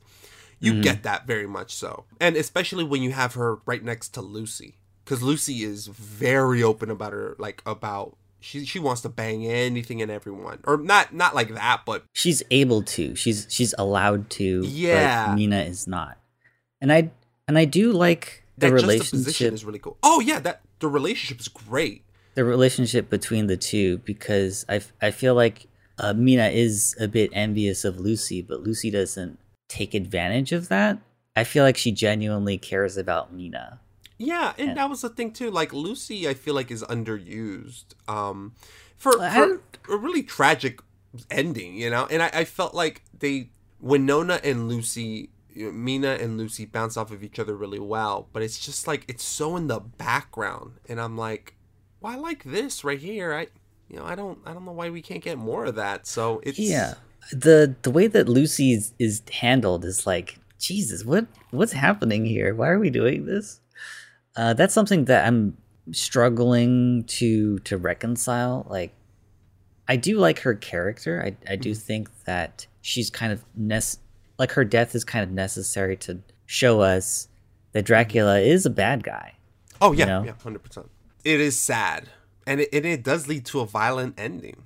Violent ending, yeah. So like she picks the guy, Carrie Elway, you know, and the other guys, they still have feelings for her, right? Mm-hmm. Quincy and the doctor, what's his name? Yeah, Jack, who's played by Richard E. Grant. They all still like have feelings for her, and when Lucy's becoming the vampire, she's kind of like taking advantage of that when she's dealing with them, like to try to lure them in to draw their blood. But she doesn't do that with Mina. I feel like everyone's like, oh, Mina's special. We can't, let nothing bad happen to Mina. Mm-hmm. Which is like, but why aren't we treating Lucy like that?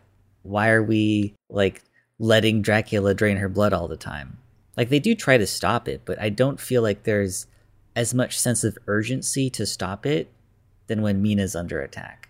No, yeah, and I think it really just comes down to the fact that Lucy is a sexually liberated character, and I think on that front, you know, and I feel like sexually liberated characters usually get shit on in movies, kind of in general. Is the movie condemning that because the way that they're treating Lucy isn't right?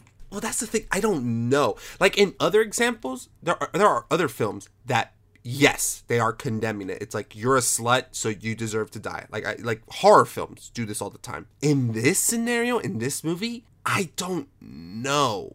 I feel like in defense of this movie, I will say that they go out of their way to show Lucy as a good friend. So because we get to see the human side of her, we're not like, you know, going like, that's what you get, you know, when she gets killed.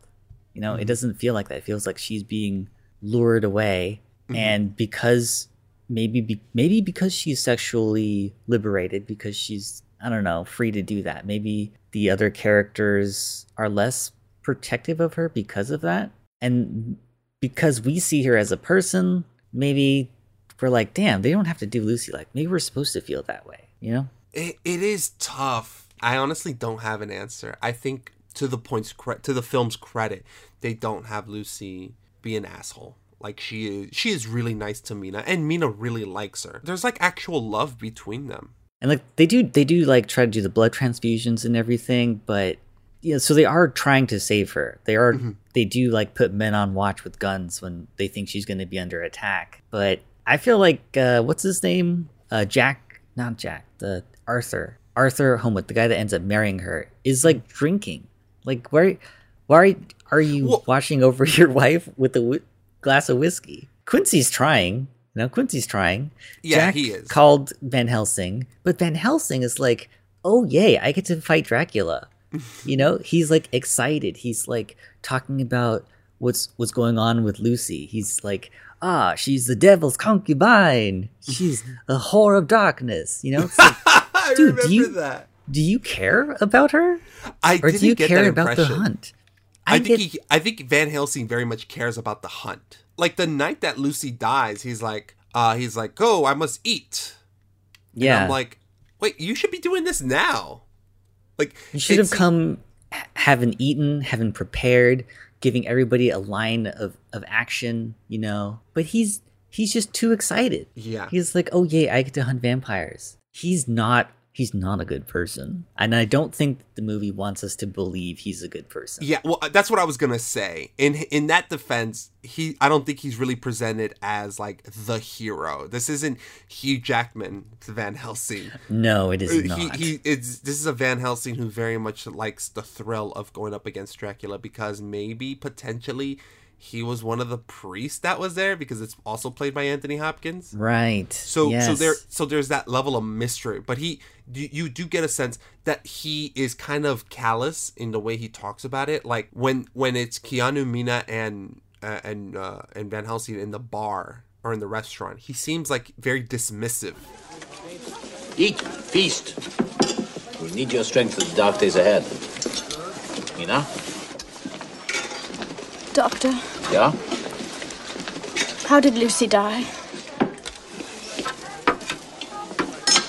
Huh? Was she in great pain? Yeah, she was in great pain. Then we cut off her head and drove a stake to her heart and burned it, and then she found peace. Doctor!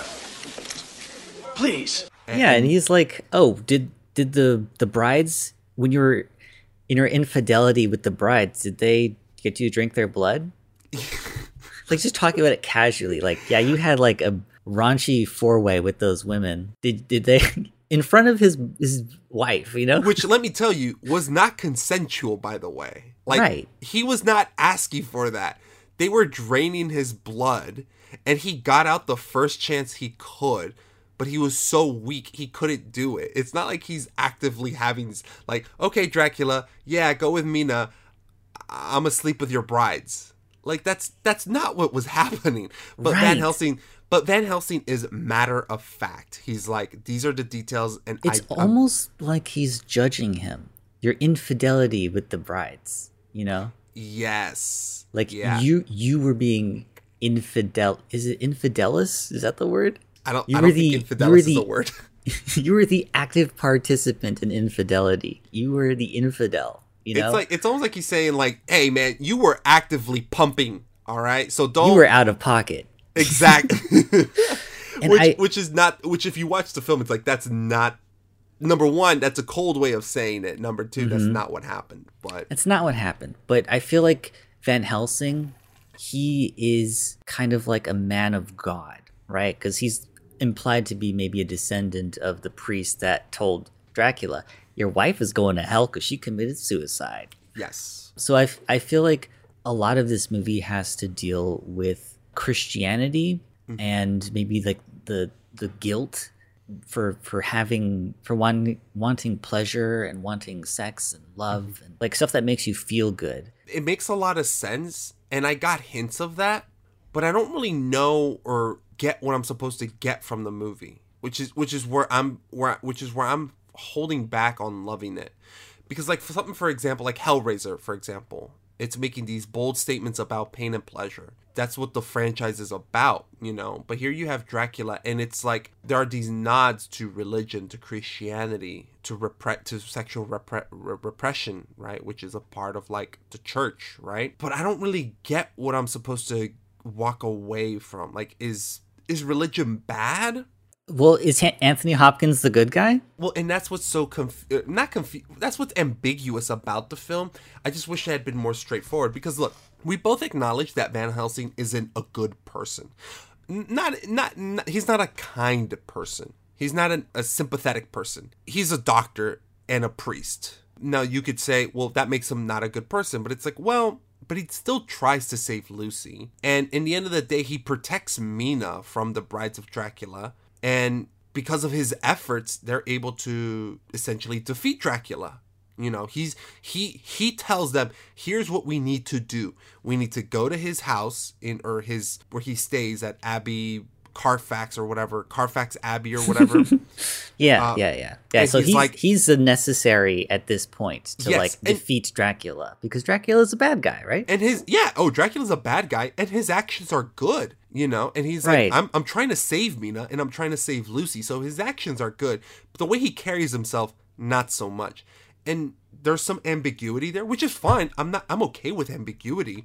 But I feel like some of those themes just really weren't carried all the way through. Not as much as like I would say in Hellraiser, where I would say, okay, let's go in. Let's talk about this. What does this mean? And I feel like Clive Barker definitely had a way closer message. Whereas with Dracula, it's like ambiguous. And I just, because I feel like even though we said in the beginning that subtlety, get that word out of your vocabulary for this movie, I feel like there is a little bit of subtlety in how it wants you to feel about this right here. This ambiguous, like, well, is Van Helsing really a good guy? That's a good point. I'll concede to that. But I feel like in the end of the day, there's just no real desire for me to like really like, oh, let's really figure out what's happening here, you know? Not like with Constantine, you know, or not like with Hellraiser, just because those are movies that are interesting that we recently spoke about. For me, it does make me think about the movie more like that. Like there's something that Renfield he says was when they try to hide Mina in the insane asylum for some reason. Renfield he's kind of like in the thrall of Dracula, right? So he's made preparations for Dracula's arrival to London. But as they're kind of like walking away from him, Renfield says, "I'm not mad. I'm a man fighting for his soul." And for some reason, that kind of like left an impression on me, because like Renfield's a victim right now. We're treating him like he's a convict, a victim of Dracula, just like Lucy, just like Mina is about to be. And what made Dracula turn into a vampire? You know, what made him go over the edge, become this evil thing? Well, essentially Christianity. Yeah, it's like he was doing what he was supposed to be doing, you know? And then all of a sudden, all right, God is withholding his love from me because my wife killed herself because somebody lied to her. You know, I've done all these like terrible things in honor of God, and now because my wife has committed suicide, he's not giving his love to me anymore. Or maybe because he allowed her to commit suicide, or because of the rules that you set up, now her soul is damned. Yeah. So it kind of makes me sympathize with Dracula a little bit, but he's still a bad guy. Like all this, he needs to be stopped. But the reason he turned evil in the first place, like I feel like we got to do some thinking about that. I guess so. But that's the thing. I mean, when you're explaining it, I'm like, okay, that's a valid point. That makes a lot of sense. I don't know why I didn't pick up on it. There's a line at the end that Anthony Hopkins has that I think really, like, now talking it out loud kind of sums it all up, that this maybe was intentional. He says, "We're all God's madmen now." Madmen. We have Renfield in the insane asylum, where we're back to that first moment when the callous will of God damns Elizabeth's soul to hell for committing suicide. Like I feel like it goes back to that moment of when Dracula went mad, knowing that he did all this work for somebody, and they're not lending out a hand. You know, I feel like he's mad too. You know, and I swear to God, after Jonathan, his hair turns white from being with Dracula's brides and everything, after Anthony Hopkins says that, I feel like his hair turns back to normal. But it's so fast. I'm like, did they just like not dress his hair that day or what? Well, I wasn't too familiar what was happening with the hair. I didn't notice it getting darker. I think I didn't notice. Like the final shot of him, his hair is completely black. I thought that was part of the lighting though, because it takes place outside at night. I don't know. I'm not too familiar with that, and that's fine. That's, you know, I'm like, that's a small detail. Look, you're bringing up good points, and you're bringing up lines of dialogue that I'm like, oh, I didn't pick up on that one. I'll give you this. These are good points. Unfortunately, it didn't totally click. Maybe this requires another viewing, but I don't know. I think what I'm most disappointed about is the love triangle. Yeah, because it's all, we're not like really seeing, at least in my interpretation, I don't think we're seeing Mina fall in love with Dracula. I feel like we're seeing her lust for a life that she wants, but she's also under the thrall of Dracula, so he's... Well, she's succumbing to him. Right, and I don't know if he's aware of what he's doing. Like, there's a moment where he wants to bite her, but he's like, no, I can't. And there's a moment where he wants to, like, give her blood, but he's like, no, I love you too much. I don't want your soul to be damned. I don't know. It's like a weird... Well, it's a strange relationship that I just wish was explored more. Because if they are not trying to have her fall in love with him, if they're trying to have it seem like she's succumbing to his presence because there is something hypnotic about Dracula, I'm okay. All the vampires have that. Like the way that Lucy approaches Quincy and Arthur, like they all kind of like put them in a sense where they're not really themselves. They're like under their thrall. I don't know. There's just something It's about not explained. It's just like a feeling that I get from the way that it's filmed, you know? So it's that ambiguity is either you like it or you don't really like it. It's like a taste thing, I think. Yeah. And in some cases it does like bother me, like not knowing, but that's part of why I like it. Well, sometimes it's too ambiguous and sometimes it's not ambiguous enough. I feel like they could have been a bit more outright about it. I feel like you could say that about this movie, like in general. Like, I feel like it sums up every issue I have with it. It's like, I wish you were a little bit more specific. I wish you did things more conventionally here. Yeah. But because it's so unconventional, that's what makes me like the movie. Well, that's the thing. Like, because it's very unconventional, it stands out. Yeah. But there are moments where I wish he had reined it in, and it's like, no, we could play this very straightforward. You know? And I feel like there are certain interactions that Dracula has with Mina that are like, oh, this is okay, I like this. But then it's just like, it just feels like it goes from one extreme to the other, and I'm like, whoa. How did we even get here? And the movie's 2 hours long. It's not a long movie. It's 2 hours long, and I'm like, where did the time go? You know, it's almost like the movie's hypnotic with its visuals and stuff. But I'm like, but what did I actually see? You know, like I didn't see this relationship form. I didn't see this man like. I mean, I saw this man making this woman succumb to his charm. But why isn't this like, it's not bothering me. Like, I'm not like upset that he's doing it, but I'm also not cheering for him because I'm sympathetic to what he's gone through because of the loss of Elisabetta. I'm like just watching it, and I'm more impressed by all the window dressing instead of like the actual drama of the story. And our characters aren't really like super relatable. Right, because Jonathan is like very like plain. Mina is, I guess, I feel like maybe she's the most sympathetic, but at the same time, we're not really sure if she's the actual reincarnation. Is she just under his spell? Does she actually want him? Does she actually love him? I mean Dracula.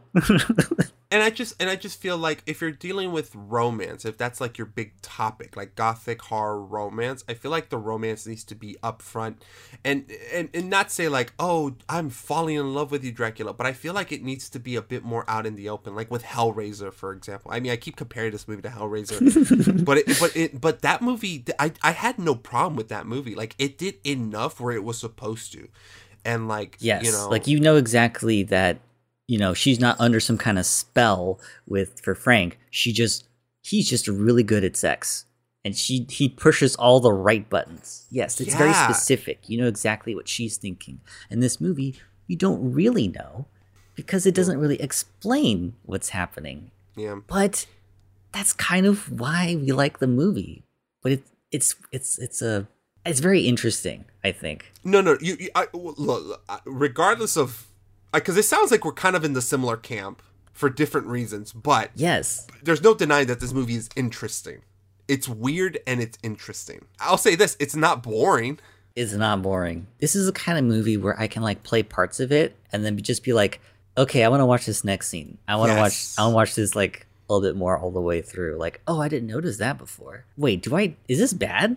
Actually, I like this. It makes you feel like a lot of different things. It's like shape-shifting in front of you as we're talking about it. Yeah, 100%. And that's why I'm like, look, I really like this movie. I wish I had loved it. I felt like I personally needed some more romance or some of these themes way more upfront and less ambiguous when it came to the story. But, and my biggest problem is the casting between Winona and Keanu. But outside of that, I still really dug the movie. And I still think it's worth watching just because they're not making movies like this anymore. Very rarely do they make movies like this. Yeah, and when they do, they kind of fly under the radar. Like, I would compare this to 3,000 Years of Longing because because in that movie there is a romance there, but like it might not be the explicit one that we see, but more of an internal one between maybe one of the characters. And she's kind of like imprinting on this fictional maybe fictional character. We don't know. We don't really know. Well, that was the thing too. 3,000 Years of Longing was like very ambiguous. Like, is this real? Is this fake? What the fuck is happening? But it has a lot in terms of like the characters going back and forth, and like the movie is one long conversation. Yeah, I feel like they have more chemistry. Oh yeah, there. But like it's like depending on which way you look at the movie, he might not even be real. Yeah, you know, this could just be like an internal thing for one of the character, or for Tilda Swinton's character. And in this movie, like I feel like Dracula is real in this world, but the emotions that they're feeling may not be, or maybe they might be expressing something that they're feeling, but just maybe not exactly what they're saying in that moment, if that makes sense. 100%. Yeah. Okay. It's just one of those movies where you kind of have to see it, I think. Just experience it. I totally recommend it because I don't think you've seen anything like this. And it's definitely, and look, this movie has had a big influence on how, in pop culture, we see vampires, you know? So it's like, go check it out. Like, it's cool. If you like vampires, go for it. If you don't, then I don't. I mean, you might get something from the visuals and stuff and from the filmmaking techniques, but if you're even curious about vampires, watch the movie. It's fun. It's cool. Yes. I feel like this set the tone for, like, every single vampire thing after. I think it very much did, which we'll get into because this movie has influenced a lot of things moving forward, and it kind of reimagined what it is to be a vampire, you know, like Dracula, you know, to be a charming man that is beautiful. Also very sensitive and very angry. Sensitive. Yeah. Like there's the part where he like gets the letter saying, "I can't see you again because I'm going to Romania to marry my fiance." He starts crying blood. And then like, he's surrounded by candles, and he's just like, he's super sensitive. Like, he's crying in the Dracula accent. Like, it's ridiculous, but it's super cool. I don't know. No, it is 100%. But that same, like, goofiness can, like, appear in a different part of the film, and I'm like, I don't like that. It's a strange movie. It's a strange movie, and I mean, it's okay to feel that way. Sometimes it works and sometimes it doesn't. Like, it's an intuitive thing.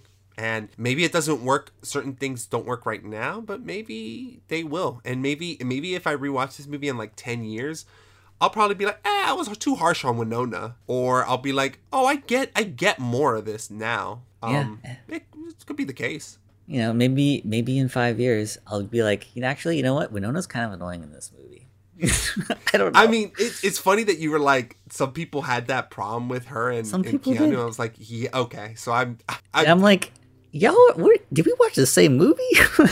Man, I don't know. It's just Winona, just her screen presence that she has in other films just did not work here. And I don't know what it is. I don't know if it was the character, if it was the casting, like specifically Winona, or if it was her acting. Or maybe it might even be like the preconceived notions we have of these actors that we can't like divorce from whatever role they want to play. Like, I feel like a lot of people felt that way about Robert Pattinson. Like, he can't be Batman. He's Edward. Oh my God. Yes. Watching this movie, like, after learning a little bit, watching Keanu Reeves throughout my life and seeing that he's like been a movie star and he seems like a nice guy. Yes. I might be imprinting that on my viewing of this film because I'm like, it's Keanu Reeves. Well, you know, it's like you're seeing a dog. You can't be mad at a dog. No. but it is funny because whereas Winona and Keanu did not work in this movie for me, there was another film that they came out in together. Oh, the wedding movie, right? Yeah, Destination Wedding. And I loved them in that movie. Like, I think Destination Wedding was not well received. I think it did not have great reviews. But I watched it because it was on Amazon Prime. Or it was on some streaming service, and I was like, because I think you watched it for work. I didn't watch it. I someone else wanted did. to, but I didn't get to. Someone else watched it, and they didn't like it. And I was like, oh, but it's Keanu and Winona. I watched it. I loved it. I think I loved it. Like, the movie is basically just them talking so much shit about other people. And I was like, they're great. So I don't know, man. But I will say this. I recommend our viewers to watch it because because you'll make your own mind. You'll make up your own mind about it, and maybe it'll work for you, and maybe it won't. But I still feel like there's a lot of craftsmanship. There's a lot of effort, also from Keanu and Winona, that you can appreciate. And there's a lot of effort in every other department of the film. This movie has so much effort put into it. And I'm like, even if you don't like the story, like the written text, if you think it's awful and terrible, I think you could still appreciate everything else that went around. Yeah, like I do not think this is a bad movie. No, absolutely. You can see all the talent behind it. And the story is really intriguing. Yeah. Oh, I think so. I think so too, especially when it comes to Dracula. Like, he is an interesting, like, character. So, and I don't think the story's bad. I just think, it's one of those, could it have been better? Maybe. But, yeah, maybe it's just, like, not your favorite thing, your favorite kind of story. And then that's fine. Like, I think it's a good movie. And I was watching Siskel and Ebert when they were talking about the movie. They both liked the visuals, but Siskel was like, the story was bad too. And then Ebert was like getting mad at him for giving it a thumbs down. He's like, but all the work that went into the visuals, that's got to make it a good movie, right? Like, it's well made. And he's like, that has to be worth something. Yeah. Man, it's so funny when they argue, because they have to like move on to the next thing. So, like, one of them gets, like, a quip in really fast, and then they transition to the next one. Yeah. So there's no retort. Coppola is a master of the visual, but I thought it was a pretty empty picture. Well, the important thing with a movie of this length and complexity is to have a storyline that is clear enough. Driven through. So that people know at every moment exactly who is who and why, and whether we care about them and what's going to happen next. And here you have, as I said before, set pieces in which everything spins around in beautiful pictures, but there's no real emotion. So then why do you give it thumbs up? I love the way it looked. Well, I like the way it looked. There has to be, thumbs up, thumbs down is such an arbitrary thing anyway. Not arbitrary. This movie does things with the visuals of vampirism and the Dracula legend you have not seen done before. I mean, the sets, the costumes, the atmosphere, the music, the special effects. I know you were bored during it, and I was bored too. I really was. Well, Coming up next... I'm glad you're a mind reader. Maybe you could get a job in the next picture doing your act or something. Thank you. Let's talk about how this movie was made. All right, so obviously this was a book in 1893, 1897 by Bram Stoker, right? And there have been Dracula movies since then, right? There was the first one, Nosferatu, which was a silent film that kind of like took stuff from Bram Stoker's Dracula without permission. They changed the names. It's not Count Dracula, it's Count Olaf or something like that. Then you get the Bela Lugosi one, and then you get like, what's his name? Christopher Lee plays Dracula in the Hammer films, But, fast forward to the 1970s, and this book comes out, Interview with the Vampire by Anne Rice. And the screenwriter, James V. Hart, reads it, and he's like, damn, vampires are cool. I like the way Anne Rice talks about vampires. So he wrote his own version of Dracula, one that like went back to the source, went back to the novel, and tried to tell that story more faithfully. And he wanted to bring out the more of the romantic in the Dracula. Obviously, this movie doesn't happen until the 90s, because Winona Ryder, she's growing as an actor, and she's trying to find a more mature role. She sees Hart's version of Dracula, and she's like, okay, put a pin in this, I'm interested. And then comes Francis Ford Coppola, who's making The Godfather Part 3, and Winona Ryder is going to be in it. And then something happens, and she's not in the movie anymore. And she kind of has to pull out very late in the game. And she's worried because Francis Ford Coppola is kind of a big deal, and you don't want to get on the bad side of this guy because he's kind of a big deal. So she's worried that, oh, maybe he hates me. So she, organizes a meeting with him to kind of smooth things over, and there's no hard feelings. And she's like, hey, by the way, I read this script for Bram Stoker's Dracula. Take a look at it. And then he's like, oh my God, this is amazing. So that's kind of the beginning of this movie. The cast, they get together, they read the novel, they do this whole workshop, improv. It's funny because in the behind the scenes video, you see the actors play these improv games with each other. One of them, I forget what it's called, it's Zip Zap Zop or something, where you make a noise and you throw that noise to somebody else, and they catch the noise, they repeat the noise, and then they make up a new noise and do it to somebody else, and then you just kind of go across like that. It's supposed to like promote listening, and it feels very like college. It sounds very improv-y, like improv. Very improv-y, but like people who are like thespians, or you know, like they're trying to like get into acting. Like, why do we act? You know, it's pretty cool. And Coppola is a very creative person, and he wants like new ideas. He wants to do something no one's ever done before. He wants to make, in his words, an erotic nightmare. And he encourages the actors to kind of like come up with their own ideas. How would they say something? Is there something in the book that we're not doing in the film that they want to like put in the movie?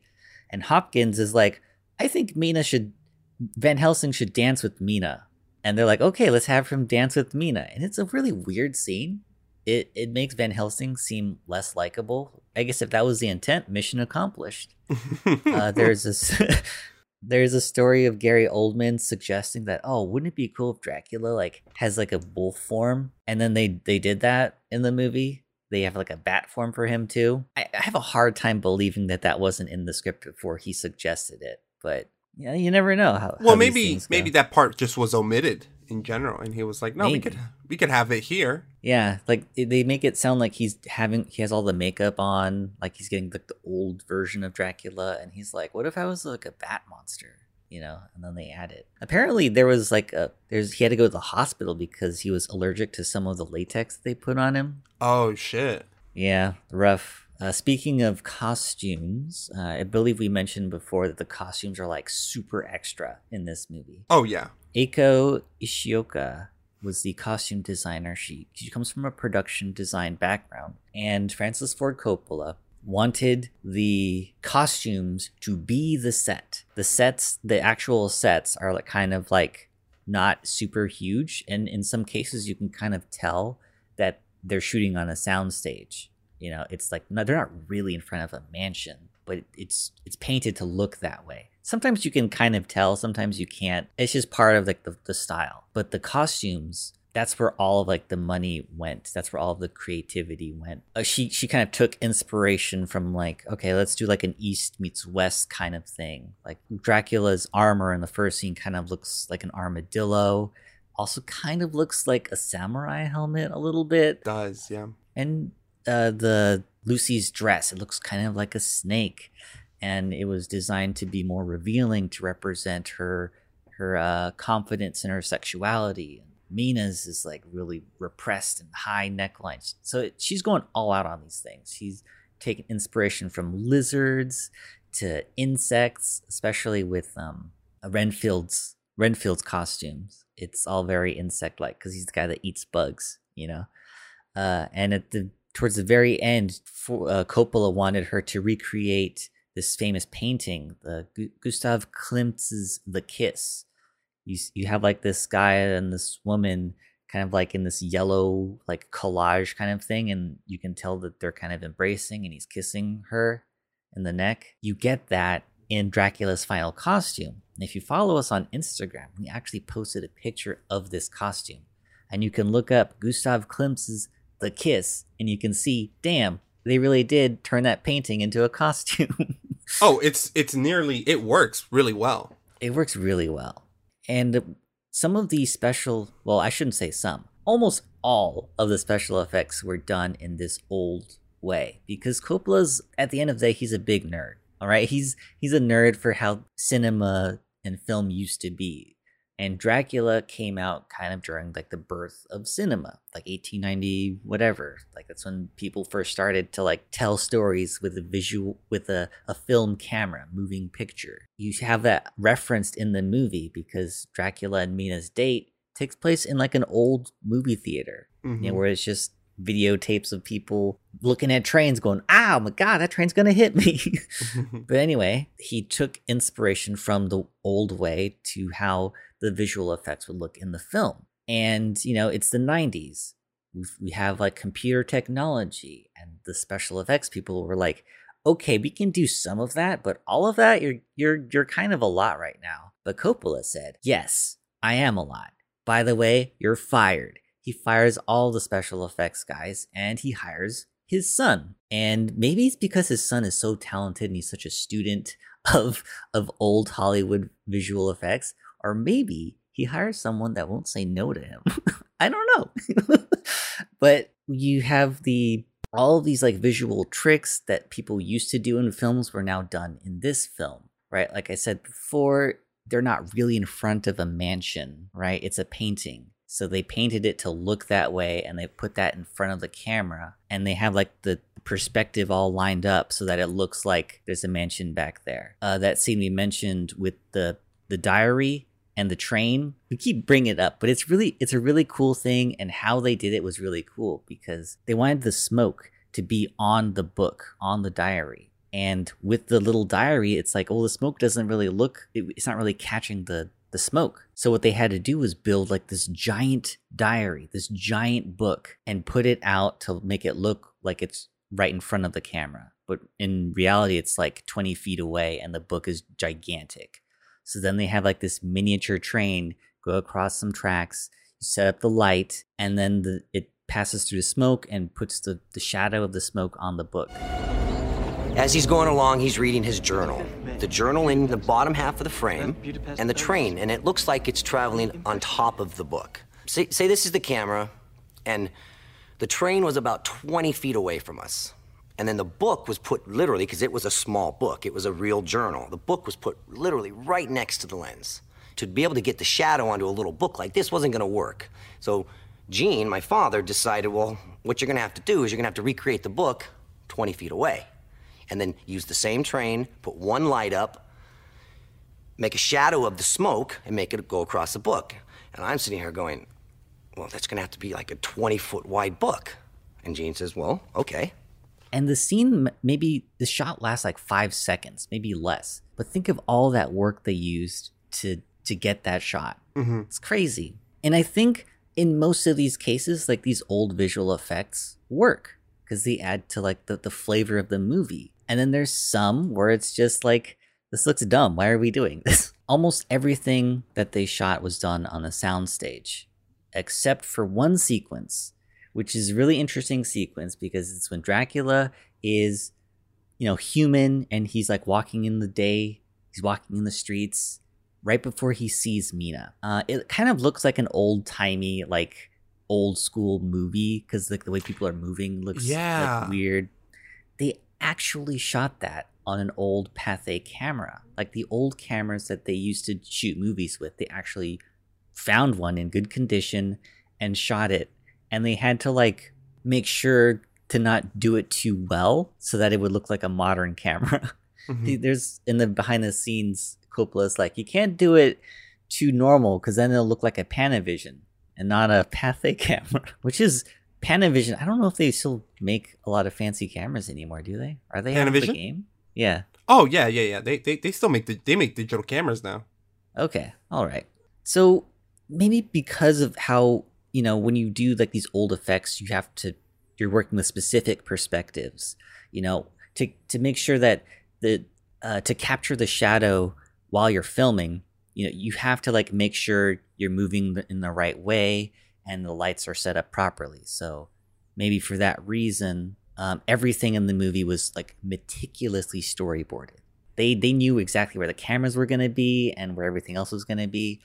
And on top of that, you have actors like coming up with new ideas and then they kind of incorporate that into the script. So it's kind of a lot. It's like a big production, but they had like a $40 million budget or something. Mm-hmm. This is where all the money went. But when you're doing all this stuff, there's bound to be some friction.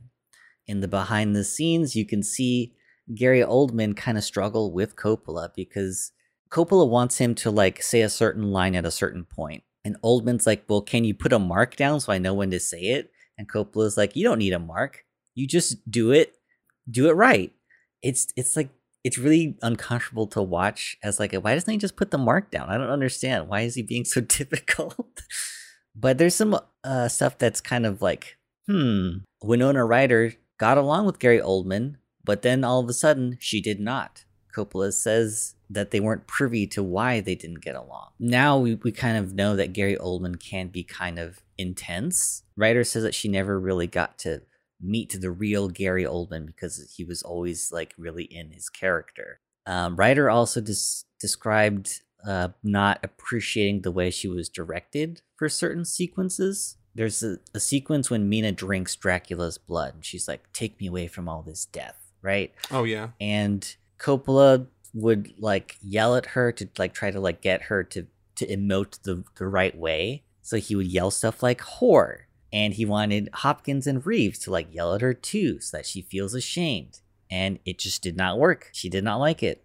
But after talking about this in 2020, Writer and Coppola both had to like do statements saying that, oh, everything's cool now. And Writer says that, you know, the technique didn't work on her, but she's very grateful to have worked for Coppola, which kind of makes me like, he still has like this like grip on Hollywood. You know, you can't like say anything too bad about him without saying, oh, I was very grateful. He's a mad genius. You know what I mean? I get that. Makes sense. Yeah, and you can see some of like this stuff that's like, I feel like it doesn't hold up well now. There's a part where Coppola talks to Oldman. He tells him to whisper things to the cast to scare them. So they show Gary Oldman going up to whisper things to the cast, and they're all blindfolded. And you don't hear what he says. And Sadie Frost, the actress who plays Lucy, describes some of the things that Oldman whispered to her as very unrepeatable. Whoa. I'd like to do a little improv, if I may. Yeah. Gary can come and kind of whisper to you and talk to you and scare them with the force of darkness. Do something, private with them, and like trying to just be scary in terms of like force you on, get them all in that mood, and just do that. And you yourself work for demonic possession. He would say something really demonic and twisted and sick, and he can be pretty twisted and sick, Gary. And it was really frightening because you didn't know when he was going to pop up in your face. Yeah, it's just something that's like, do we really have to do that? Like, I understand like the playing games with improv, like it's because it's fun, it's a bonding thing, and it encourages you to listen. But like, okay, you're Dracula, say what you're gonna do to her, and like that's. But why? Why are we whispering it? Why don't you tell me? It's funny that because because this kind of goes into the conversation that's been happening recently about like method acting, which Oldman very much does. I think he's a proponent for it. But I feel like most recently you've had a lot of people like I think Jeremy Strong did an interview about his character in Succession, how he like does method acting, and how since then a lot of people have either been for it or against it. Like you have like a bunch of people like Timothy Olyphant saying it's fucking stupid. Yeah. Colin Hanks. There's like a lot of actors that like are chiming in on it, and it's like, I like when Timothy Olyphant says it because he's like, well, I watched it in character and I thought it was stupid, but that was my character that said it. Oh yeah, that's right. Right. I think he was talking about Jim Carrey in Man on the Moon, the Netflix documentary about what it was like working with Jim Carrey for that movie. Yeah. You have a lot of people who do, but then like you have people like, well, I guess done under the right circumstances, you could get something that's amazing. Like, anytime Daniel Day-Lewis acts. Yeah, but I'm on the side of like, why are we doing this? Because recently Chris Hemsworth was talking to IndieWire? Mm-hmm. Might have been for IndieWire, and he was talking about like his status as Thor, and like he's at the point in his life when he'll do like one more or something. Mm-hmm. And he's talking about he will never work with like a mad genius director because he says, I'm just at the point in my life where I'm meeting with different directors and people say, oh, look, he's a mad genius. He's mad, but he's a genius and he'll make a great film. Hemsworth said, I'm like, is that who I want to spend my days with? 4 months, 5 months of shooting, and then you've got press and possibly reshoots and so on. Now, if something's going to pull me away from my family and my kids, it's got to be positive, constructive, collaborative experience. I shot with George Miller on the new prequel to Fury Road, and I said to my agent, that's where I want to spend my work hours. Someone who is kind and collaborative and interesting. Well, I think it's complicated Because there are certain instances. I mean, look, the thing about film sets is you're forced to be with people for a short amount of time, working a lot of hours. Even if you have a positive, like even if you're not method acting, stuff on set can just be volatile, regardless, right? I think one of the best things people can do is like putting themselves in an environment where they feel like they're going to produce good work. You know? Yeah. I think the problem is some people get too carried away and they start crossing ethical boundaries. You know what I mean? Yes. And I think that's a problem, you know, because, and again, look, I'm not an actor, so I can't tell you, like, you know, if I'm playing Abraham Lincoln, I'm not going to play like Daniel Day-Lewis, but that's what he needed to do that role, right? To take it as seriously as he needed to. And, you know, he did a phenomenal job. I'm not going to tell him he did something wrong for taking that approach. But I do think that some people will cross a line. And it's not just with method acting. It's like in production and stuff. I mean, you know, we talk about Francis Ford Coppola. I mean, he did some questionable things in a lot of his films. You know, Apocalypse Now, the Godfather films, Bram Stoker's Dracula. You know, Marlon Brando did something very, very, very controversial on the film Last Tango of Paris.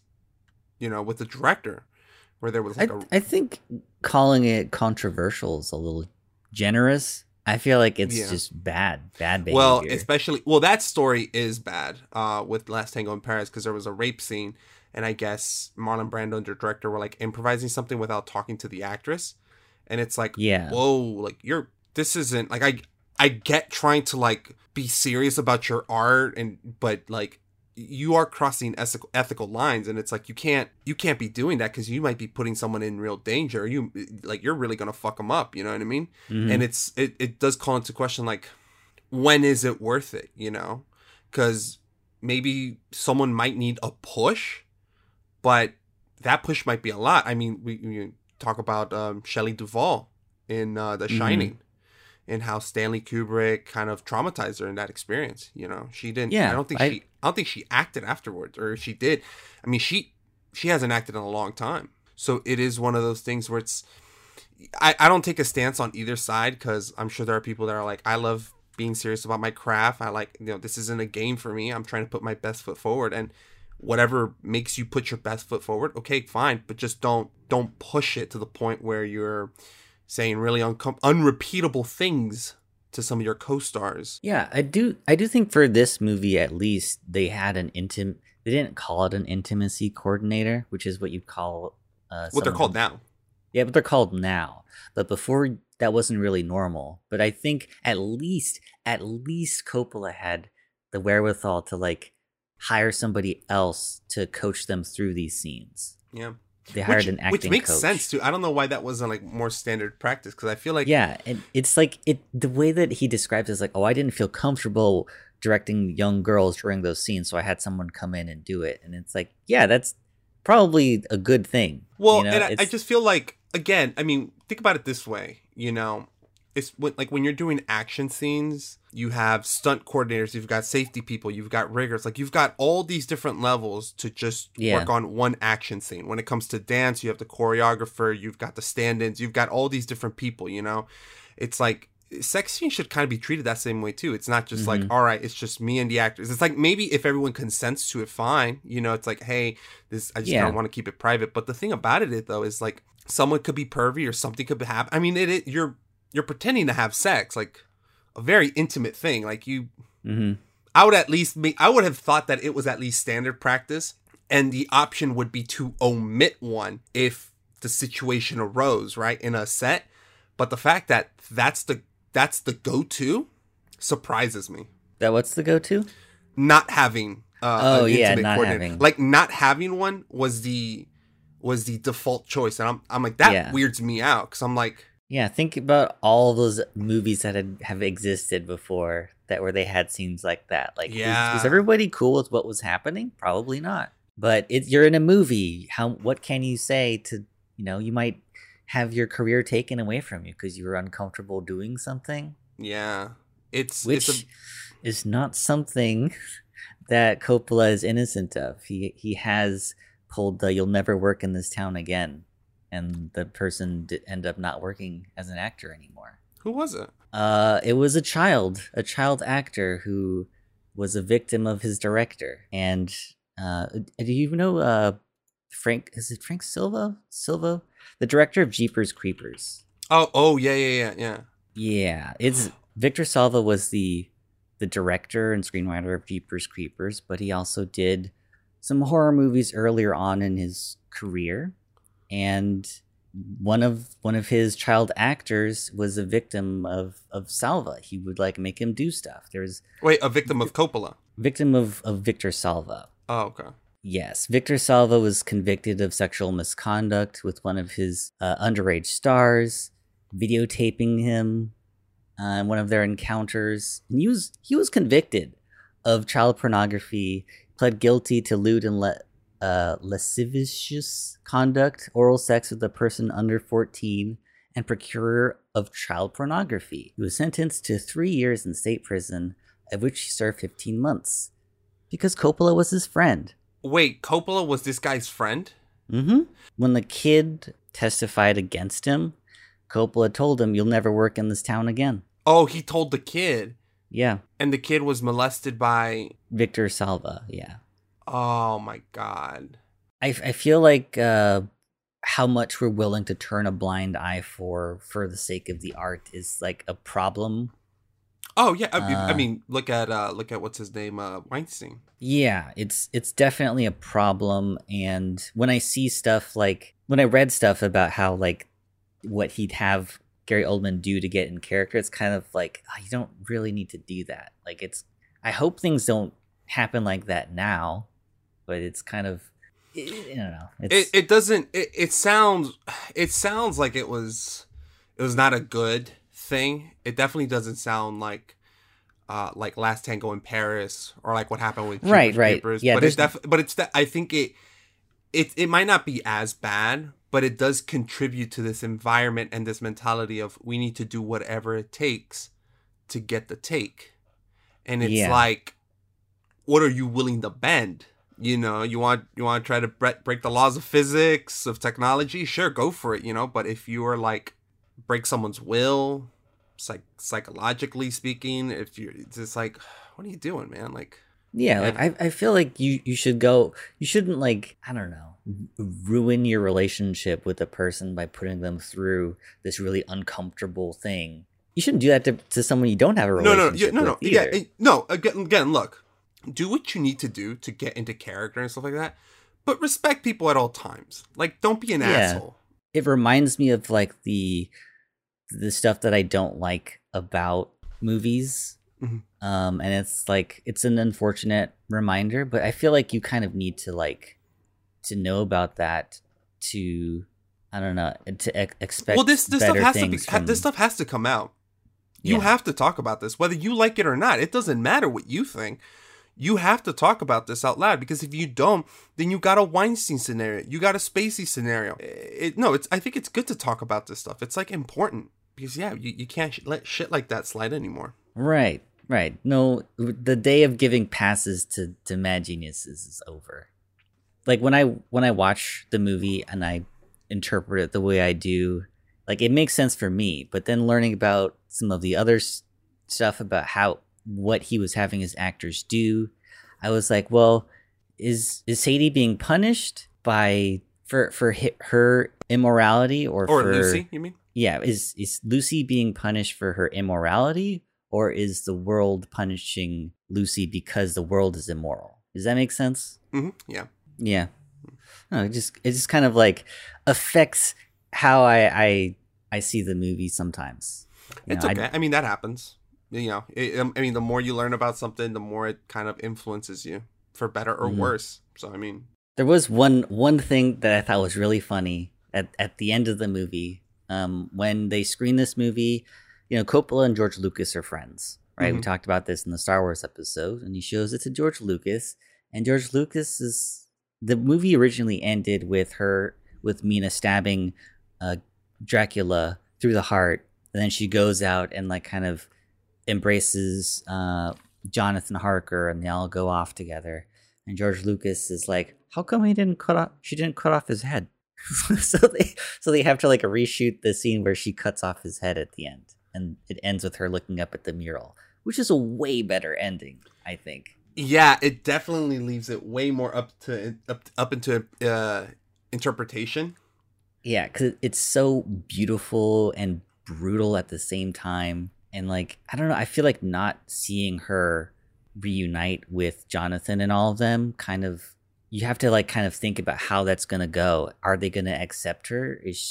Or what's that conversation going to look like? Like it gives you room to like dwell on it, I think. Oh, absolutely. What kind of a person 100% is Mina going to be after these events? Well, it's the line that John says, like, let her go. For him, it's ending. For her, it's starting, or something like that.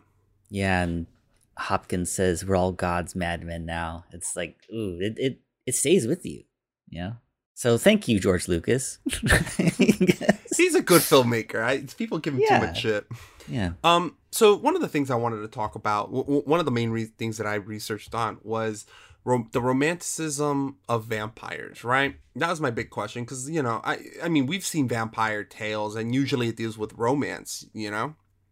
Mm-hmm. And I was like, well, where did this come from? I wanted to learn a little bit more about that, especially because this movie is so erotic and so like in it. And I was like, is this like where did this come from specifically, you know? And apparently like romanticism is like almost built into the vampire legend of folklore, right? So like back in the olden days, like in the 1700s, even earlier than that, there was like, you know, I found this essay I found this like thesis submitted to the faculty, the University of Mississippi, right, by Kate Buckley, right? Mm-hmm. And this was written in 2016, but man, she makes some excellent points. And like her essay's called The Evolution of the Vampire Other, Symbols of Difference from Folklore to Millennial Literature.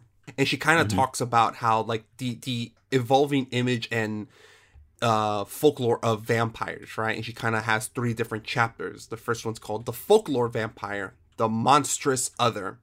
She moves on to The Gothic Vampire, The Monstrous Self. And then she goes on to chapter 3, The Millennial Vampire, The Ideal Self, where she talks about Twilight. But I really focused on that first one because I was like, all right, what the fuck? Like, is romance inherently built into vampires? And apparently it is. So I've kind of like have a few of her quotes. I'm just going to read this off because I think she phrases it very beautifully. This thing is long. It's 88 pages. But I mean, it shows that she cares. Yeah. Yeah. So I'm just going to read it off. It's like the tens of thousands, hundreds of thousands of dollars. I don't know what the tuition is like in Mississippi, but well, I'll say this, $1,000 paper. I give her an A+, man. Okay. So she writes, human communities have emphasized the importance of assimilating into the social norms of each region throughout the world, and the vampire came to represent fear of those who refuse to assimilate, symbolizing a host of societal anxieties about sexual, religious, and cultural nonconformity. That's a really good quote already, because, yeah, they do kind of emphasize Dracula's, you know, Romanian origin, and like the people that work with him are the gypsies. You know, it kind of stresses that otherness already. Yeah. Well, and horror does a really good job of that, of creating the other, right? She goes on to say, most commonly, ancient folklore associated vampires with recent unusual death, including close relatives and suicides who were believed to have violated church teachings about the sanctity of life. In many vampire legends, sexual deviance was another key component of a person's disposition to becoming part of a vampire world. Behaviors perceived as immoral, sinful, and socially deviant were assumed to influence the individual's soul and afterlife. This belief, held by many communities, led them to assume that vampires were contagious and the disease of vampirism could be easily spread as both a physical and moral infection. Matthew Beresford notes, it is important to understand that there are 2 types of beings widely denoted as vampires. The supernatural and human being, such as demons and specters, and secondly, the revenant, a human who returns to the world of the living after death. Revenant vampires came to be associated with the stories of religious deviants, but the most ancient vampire type, the demon vampire, appeared most frequently in vampire lore that express fears of female sexuality. Ooh. they talk about how she goes on to say that like in Greece as early as 40 to 120 AD, they had these like female vampires called the Empusas, right? And how they would lure men in with temptation and through sexual advances. And the Empusas symbolizes cultural fears of the woman who violates the domestic codes of a patriarchal society, assuming power through sex and marriage instead of accepting the normally subordinate role of a wife. This vampire is one of the earliest examples of how the vampire legend was used to demonize female sexuality in male-dominated cultures dating back thousands of years. And it's interesting that she brings up female sexuality because something that actually predates Bram Stoker's Dracula is Carmilla. What's Carmilla? Carmilla is an 1872 Gothic novella by Irish author Sheridan Le Fanu. I'm butchering it, and is one of the early works of vampire fiction, predating Bram Stoker's Dracula, which came out in 1897, by 26 years. The story is narrated by a young woman preyed upon by a female vampire named Carmilla. The character is a prototypical example of a lesbian vampire, expressing romantic desires towards the protagonist. The novella notably never acknowledges homosexuality as an antagonistic trait, leaving it very subtle and morally ambiguous. So Carmilla is one of the OG vampires. She's a lesbian, you know? And going back to what Kate was writing about earlier about like nonconformity, about against the church's teachings, like it all makes sense. The church hates gay people. It's wild because it's almost like sexuality is almost one of the aspects of it. And look, and going back to Bram Stoker's Dracula is horny as fuck and he hates the church. Well, it goes back to why he became Dracula in the first place. Like his lover Elisabetta committed suicide, and that was like the big sin, and now she's damned. You know, it's just like that. Now she's outside of God's love, and that's what makes Dracula stab the cross and become a vampire. Absolutely. It's not that he was bitten by a vampire, or he also damned and outside of God's love, and they turned him into a vampire. Here's kind of where she starts moving in from that folklore to like Bram Stoker's Dracula. She says, the vampires of folklore are usually characterized as some type of threatening other, reflecting the negative consequences individuals would face should they go against their culture's conceptions of acceptable behavior. Although each region of Asia and Eastern Europe had its own folklore traditions and narratives, the vampire lore of these regions would soon reach the Western Hemisphere. As seen with Arnold Paul's case, tales of vampirism were soon published and distributed to Western Europe, which would influence the already developing obsession surrounding the vampire character beginning in the 18th century. Symbolic features of folklore vampires such as religious, social, and sexual deviance continued to be a concern in 18th and 19th century vampire literature. The culmination of Victorian societal fears is shown most notably in Bram Stoker's Dracula. So it all kind of just led up, like, you know, it all these like stories, all this deviance kind of made its way into Europe, and then you've got someone like Bram Stoker's like, all right, I'm gonna take it up to 10 and I'm gonna embrace it. And oh my god, do we see it with folklore? There were so many interpretations of vampirism, you know, the sexual deviance, diseases. Oh yeah, there's like, I feel like Van Helsing's introduction, he's in the hospital, or he's like doing a surgery or a demonstration or something, and he's talking about how civilization and syphilization have progressed at the same time because we're not as devout as we used to be. Do you remember that? Yeah. That's where that comes from. That's cool. It's nice having the historical context for that, because it seems like less of a random scene put in. Well, it's inherent, like it's inherent to one part of the vampire folklore, which is, you know, the disease aspect to it. But I mean, there's so much to it though that like when you like start reading like Kate's essay, it's like insane. One of the final things, the turn of the 18th and 19th centuries bring about the rise of Gothic literature. Although the Gothic genre arouses horror for entertainment, the fears evoked through this genre's narratives largely reflect serious social anxieties of the time period.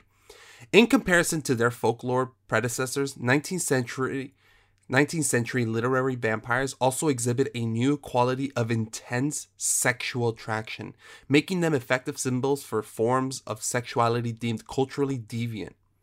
By symbolically representing such cultural concerns, Bram Stoker's Dracula became the quintessential vampire legend of this time period, mirroring the uneasiness of society at the time while laying the groundwork for the future of vampire literature. Through the vampire Dracula, Stoker embodies the anxieties of Victorian middle-class culture, including the fears of humanity's animal nature, capitalistic greed, homosexuality, and female sexuality.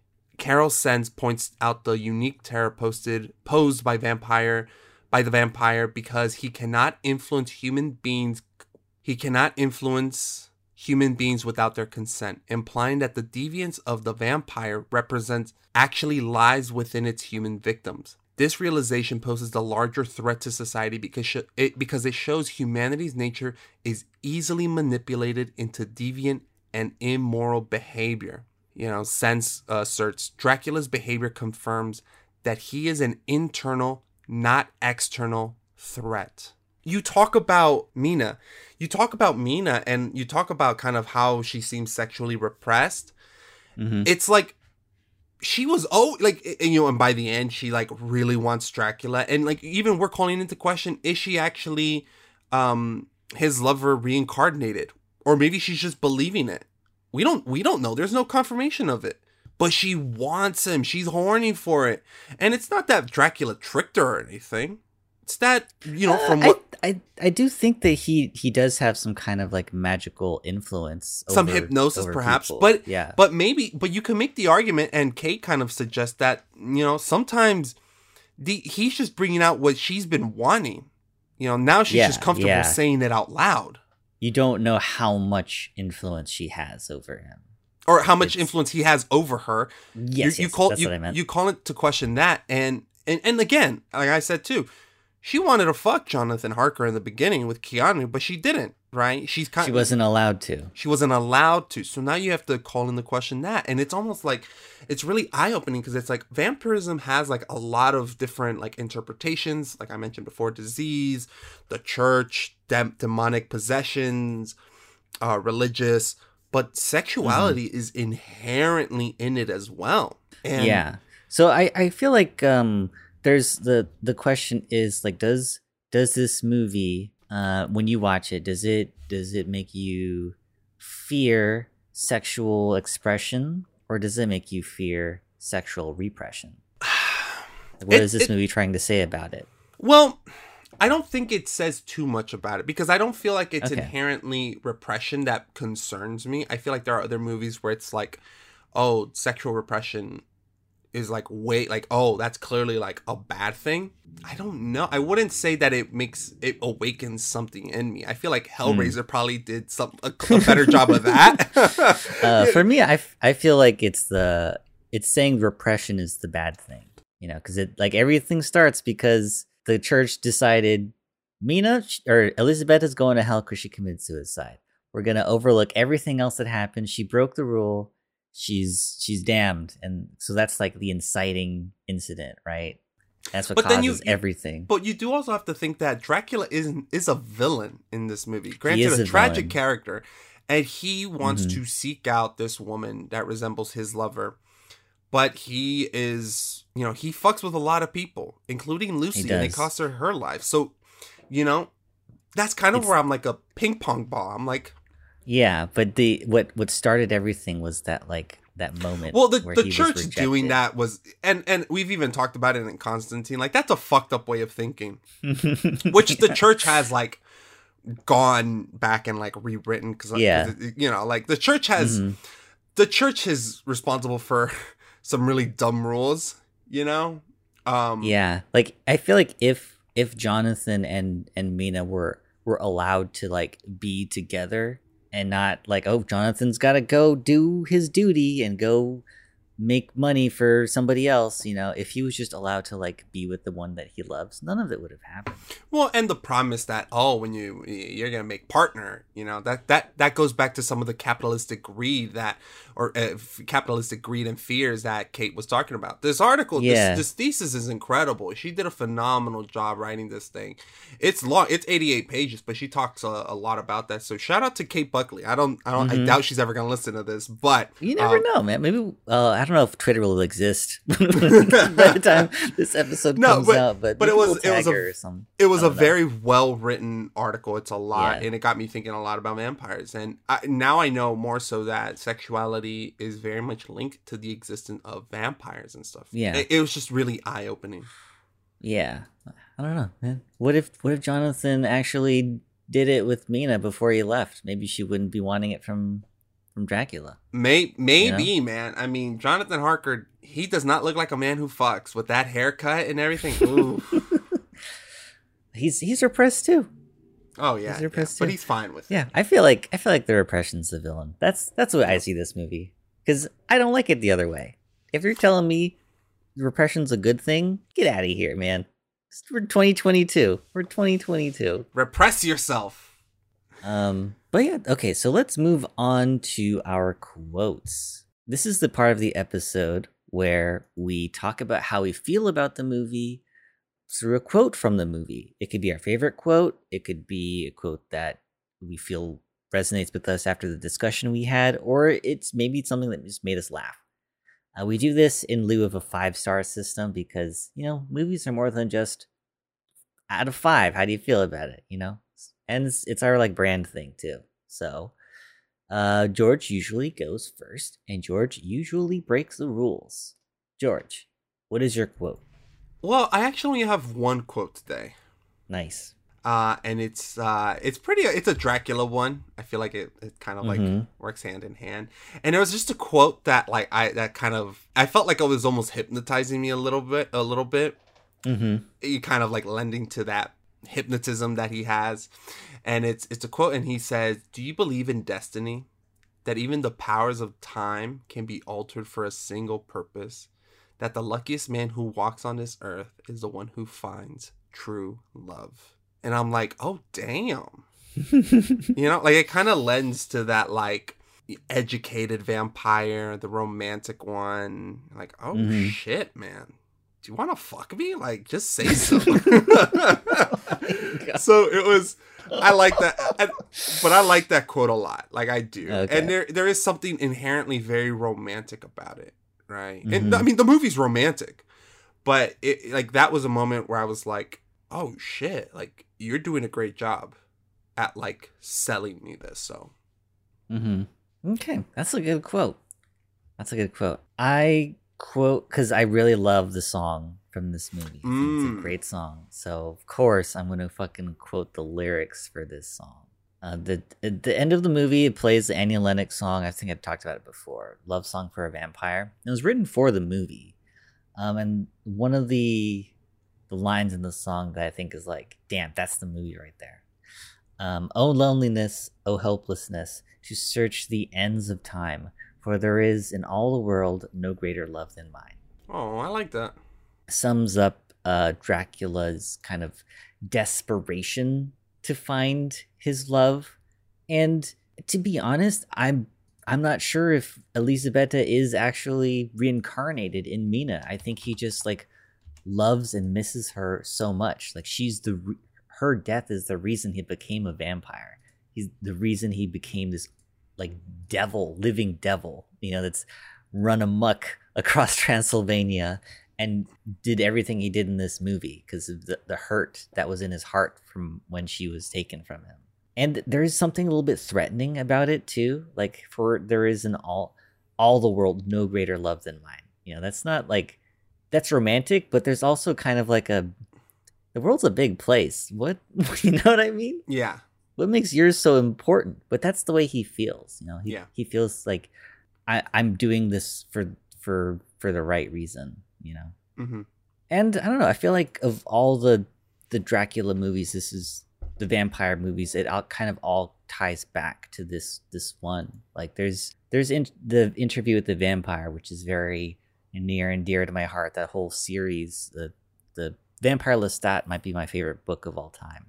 But you know, the writer for this movie read the same book as I did, and he was like, you know what, I'm gonna do this again with Dracula. So I don't know, and the song is something that has stayed with me ever since I saw the movie the first time.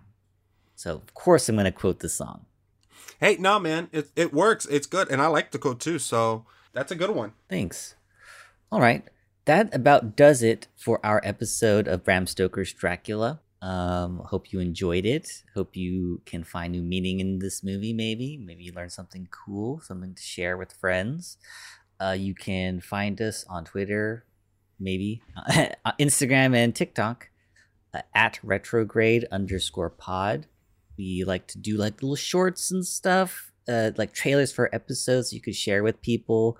Helps people know what we're all about, because we love doing this and we want to grow and be a cool podcast that has shirts and merch and stuff. We're going to have a Patreon next year where we will be covering more modern movies. So be sure to check us out there. We'll follow us on our socials. We'll tell you all about when we'll be starting and what we'll be doing. We will see you in 2 weeks. Bye-bye.